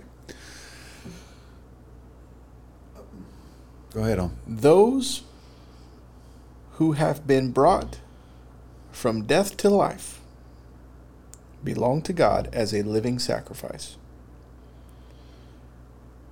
If you draw breath and you say, yeah, I'm a Christian, that's you. Okay? This is your true and proper worship. Another translation says reasonable. Another translation says an understanding or an acceptable worship, right? That's what we're for. That's what we're for. This whole thing, the fact that you draw breath is for him, not for you. Period. With a quill, period. Right? All right. The service rendered to God in everyday obedience is also the focus of Hebrews chapter 12. The motivation and the power for such service is the cleansing that comes from the finished work of Christ and the hope that his work sets before us. Gratitude expressed in service. I'll say that again. Gratitude expressed in service is evidence that people grasp and appreciate the grace of God. However, acceptable worship should also be characterized by reverence and awe because of the holiness and righteousness of God. Remember, it's about you understanding your place in the throne room or in the kingdom in general. Which is outside the throne room in that example, but nowhere is away from the right, throne room. right, Let's right, just right. be real clear. When I, for whatever reason, in my brain, when I reference the throne room or we'll get into that on the next one. Yeah, that applies to that situation. Anyway, in particular, Christians are to offer to God, through Jesus, by the way, a sacrifice of praise, as Hebrews 13 says, the fruit of the lips that openly profess his name. This could involve celebrating Christ as Savior and Lord in personal or corporate acts of praise, but the immediate context exhorts believers to acknowledge Christ in the world in the face of opposition and suffering. In its widest sense, this sacrifice of praise will be rendered by those who confess Jesus outside the camp. referencing Hebrews 13 there. Outside the camp, in various forms of public testimony and or / evangelism. Allied to this, we are not to forget to do good and to share with others, for with such sacrifices God is pleased. Outside the camp, meaning outside of your local body, outside of the people that you live with. Okay. All of our people know that I love Jesus, you love Jesus, we serve Jesus, we do it together, right? We're all family. It's when you declare those things outside or away from the people that you do it with that it really counts. We all already know. We live together, right? That's when it becomes a sacrifice of praise. Listen, a really sort of silly practical example of this, okay? And I wasn't really sure how it was going to go down. Thankfully, I work with people who also love Jesus. Mm-hmm. I had the luxury, dare I say, the blessing of sitting at a table in a restaurant at one of those schmoozing meetings. You know, we were meeting a couple of reps from several of the companies that we are dealers with, who were in town for a shindig, and they wanted to come have lunch with us because we're their clients, right? Yeah, total schmooze fest, right? And so we show up, we sit down, chit chat, blah blah blah blah blah. They're telling us about the party they had the night before and how cool it was, and blah blah blah. Food arrives, right? And without thinking, I stopped to bless my food before I started eating. My boss also did the same. The people that we were sitting at the table with were incredibly uncomfortable in that moment. Good. Because they had just spent 15, 20 minutes going on about this Bacchanal debauchery that had went down the night before that they were still recovering from. Yeah. And as soon as we dropped our heads to pray, it was like you could have heard a pin drop at that table. Oops. And then the whole conversation changed afterwards. Of course it did. Right? Because they're salespeople, and these aren't those kind of people. We Chameleons. need to take this a different direction, right? Yeah.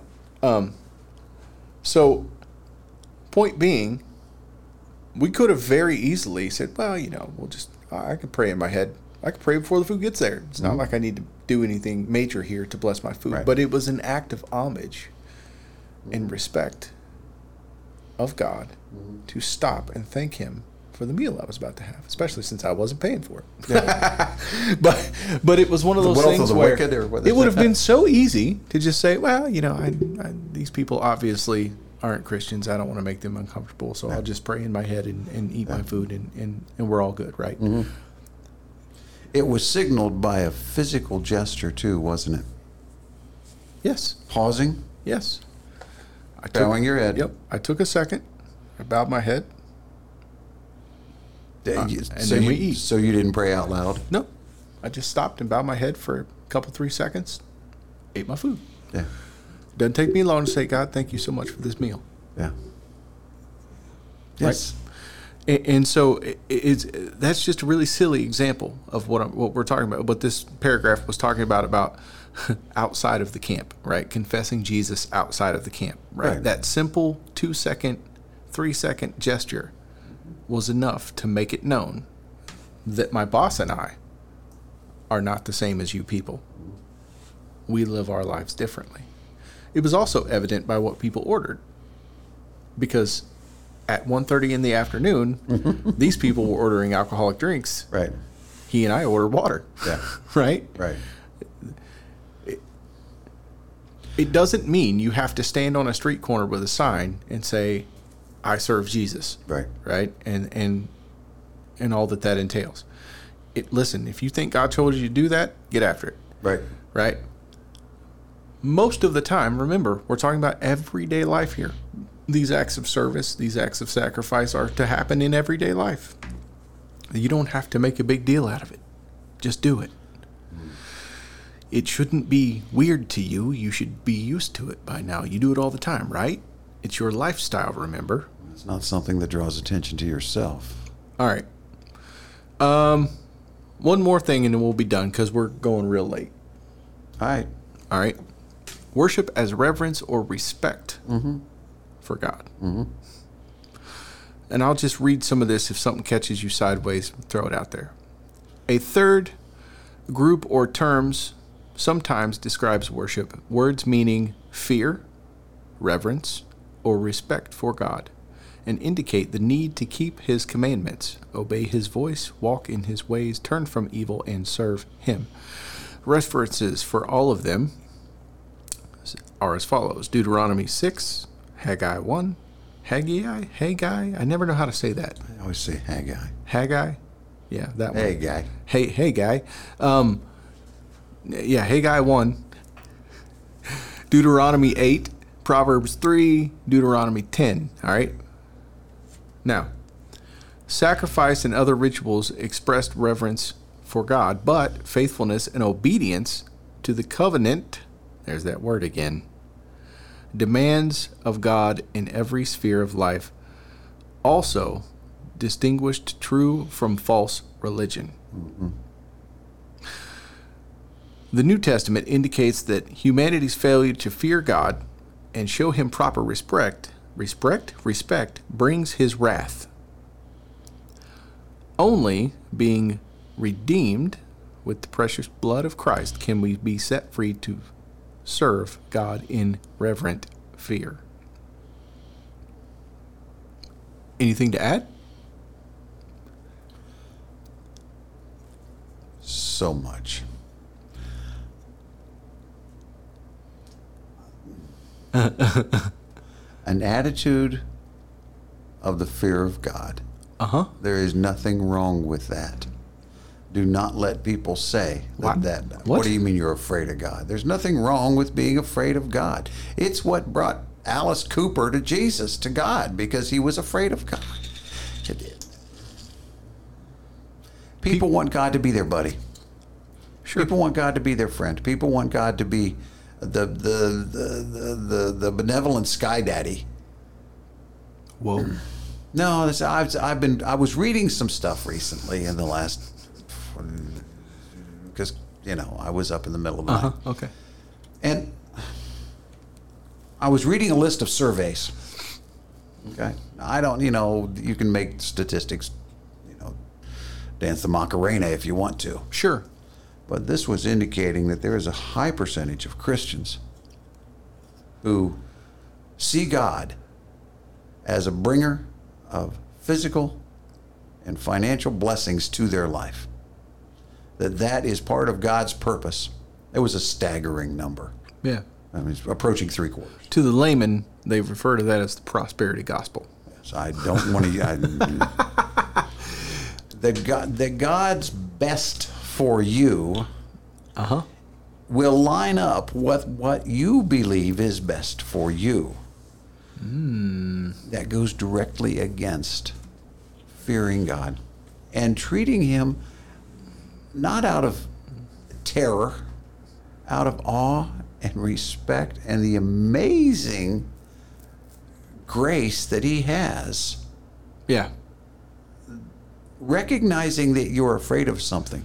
Yeah. For me, it's interesting. And paying attention to it anyway is a big deal. You think? It's really interesting to me that they put this so far down in the article, because for me, like I said before, this is the jumping off point. This is what I was trying to jump up and down on last week. Because for me, this is the starting point. This, you absolutely have to understand this perspective, or else the rest of it is hogwash. Yes.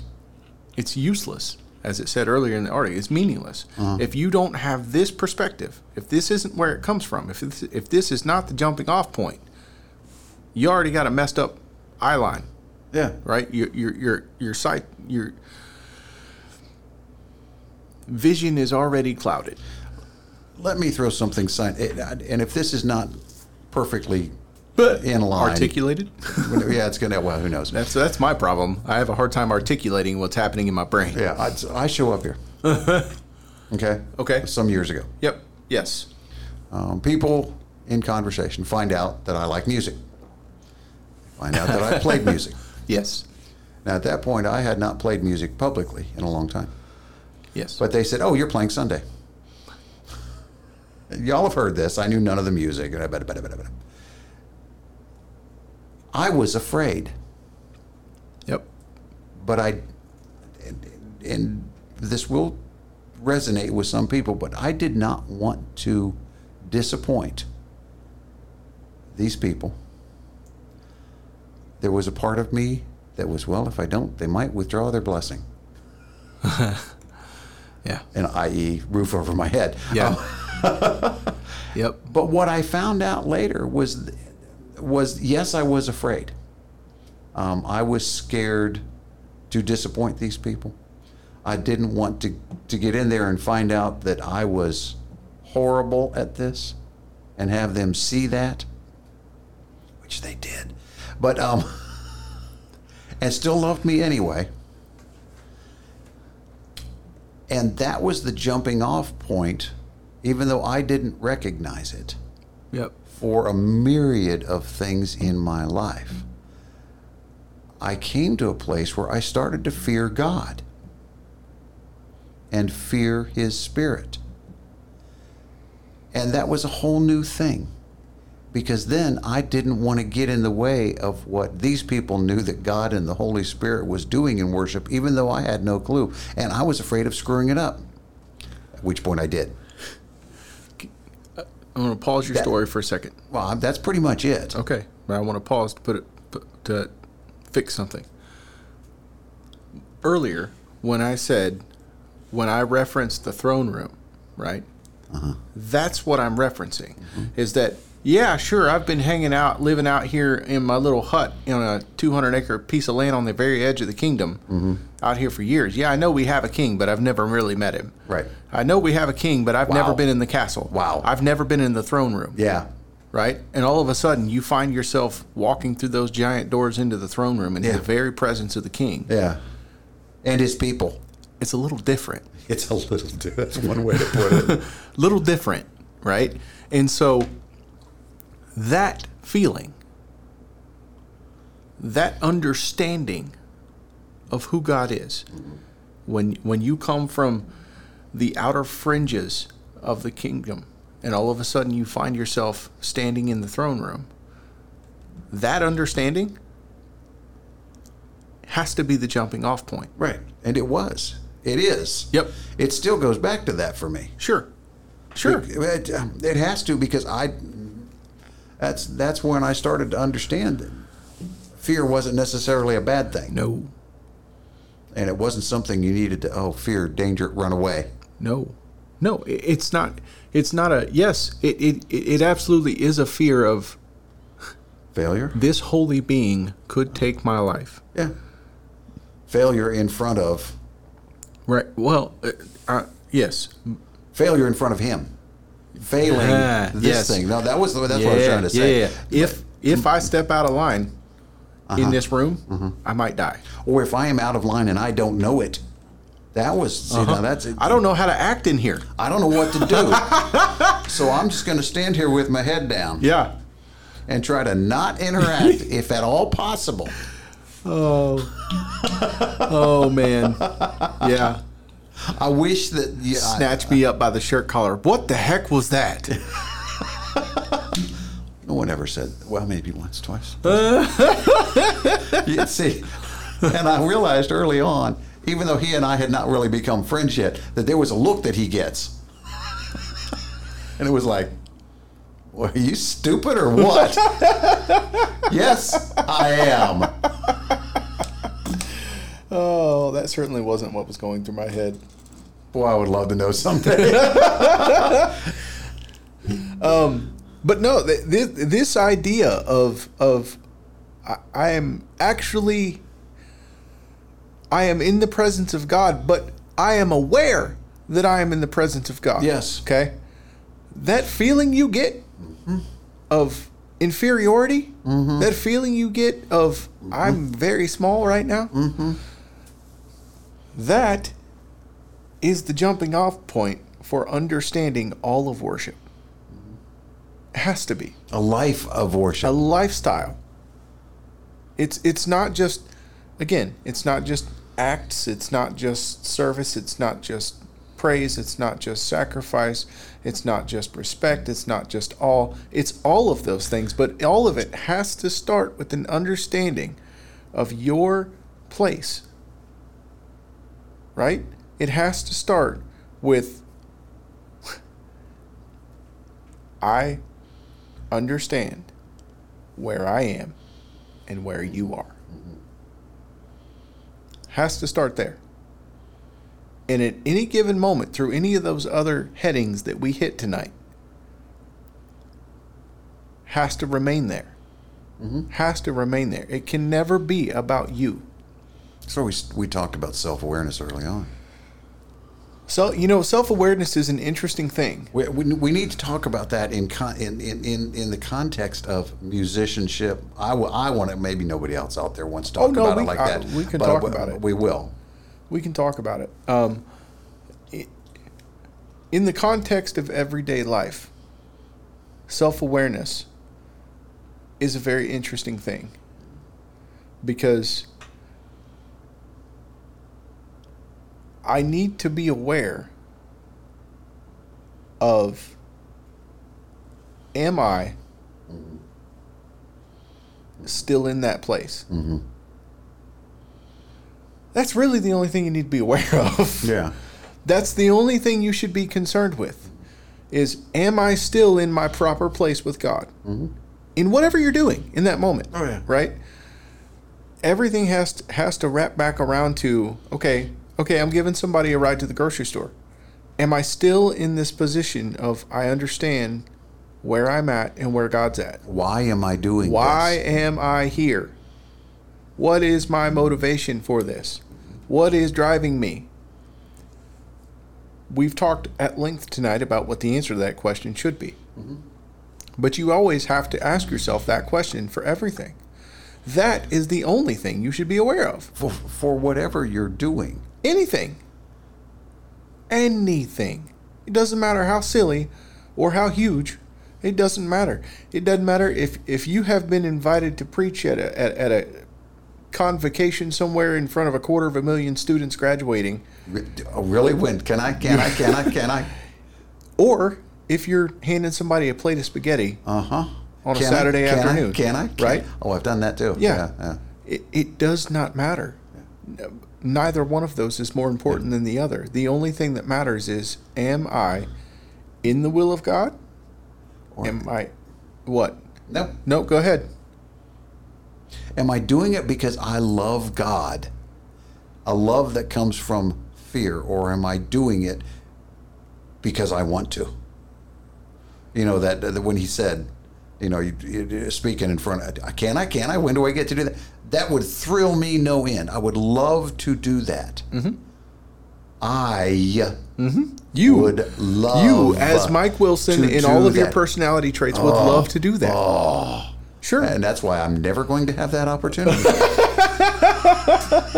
Because God goes, you screw up people one at a time. Yeah. Don't screw up 250,000 all at once. No, son, we're not going to do that.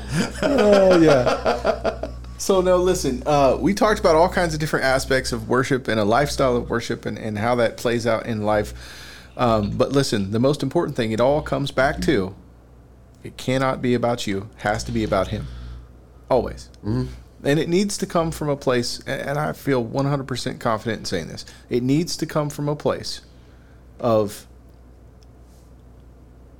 just like I said, that young man shows up at your hut in the Highlands of Scotland and says, I am here to offer myself to you as a servant. You do with me whatever you want. Right? I no longer have any choices. Right? By the way, that's in Scripture. That attitude is in Scripture. Yes, it is. Go look it up. All right? That is how we are supposed to view ourselves. Okay? Now, you cannot maintain that mindset while being concerned with how that's playing out in your life. Right. With whatever experience. You walk in and say, I'm here to serve you. I'm here to offer myself as a servant to you. I no longer get to make the choices. I'm here, whatever you want. Okay, cool. Go clean out the hog pen. Well, what?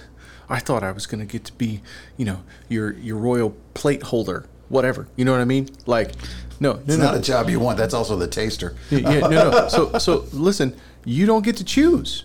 Yeah. You don't get to. You also don't get to be upset. Shh. See, that's the part that nobody wants to talk about. There's an amazing song and a book title. Awesome book too. You should read it. It's called "Everybody Wants to Go to Heaven, but Nobody Wants to Die." Yeah. See, what is required. Oh my gosh, I don't have time to go all the way into this. What is required?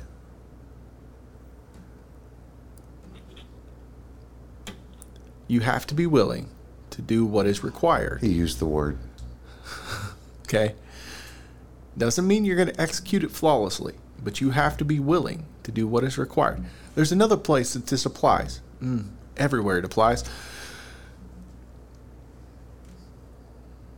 Therefore, guard your hearts and minds in the peace of God that surpasses all understanding. Will guard your hearts and minds. I said that wrong. Yeah, right? Yeah, you got it. Yeah, so you must be willing to have your understanding surpassed, or you won't get the peace of God. You must be willing to be guarded. Your desire has to be a giving up. Now, we are fleshly, selfish creatures, and we're never going to get that right every time. The goal, though, is that I want to give up. I understand that me offering myself to you completely, having no rights anymore, I understand that that is so much better than what I had before. There are opportunities that would not be available otherwise. Again, just because I feel like some people think this way, I know I do. Harkening back to that, I show up at your door, I offer myself to you as a servant, and I say, 6 months down the road, I look at you one night when we're eating dinner and I go, I am so happy that I came to serve you. Because I just heard about the kingdom that I left. It got wrecked. Yeah. I'm so happy. Yeah. This is so much better than what I was in before. Yeah. I'm not in charge. I don't get to make decisions. I don't get to complain. But man, this is so much better. My bed is so much more comfy. The food is so much more better. You get a bed? The air is so much more better up here, right? Listen, that's the mindset, guys. That is it. You have... I don't know. I don't know how many different ways I can say the same thing. Well,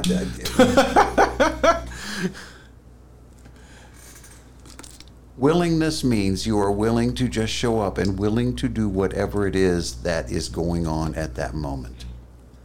That is your willingness. Your willingness sometimes is your sacrifice. Your willingness sometimes is your service. And your willingness sometimes is your blessing. Yep. I don't know. I think the horse is dead. Well, I purposely did not read the last portion of this article. Good. That's for the next episode. I was trying to steer away from that. By the way, a teaser for the next episode, in case you wonder where we're headed. The next one will be dedicated to this facet of worship. Worship and congregational gatherings. Yep. So that's the next episode is all that. And I wanted to save it because I said earlier, but most modern people today, I guess is the best way to put it, the vast majority of people who call themselves Christians, if you ask them about worship, they automatically they connect that with praise and worship time or church service or going to church You know what I mean? Doing things with the church, all of those things. So that's what we're going to talk about next week. I'm looking forward to it. Yep. I will be here. I hope you will as I well. will be here too. I mean, all of them Use guys. Use guys. All right, listen. The horse is dead. I'm shutting up. Mr. Wilson, take us home. You know, all of the... We are at this might be our longest episode ever. Yay! We're well over 2 hours. It's a record. Yeah. We do not be discouraged. Be thou not disencouraged by anything that we say. This is meant to be perhaps a spur, perhaps a, hey, we're doing it, why don't you come join? You see people who are doing it, go with them and figure out what it is that God's doing in their life. Be willing to show up, and then as soon as you do, God will show you people that He intends for you to bless. So just go bless somebody. Love you. Bye.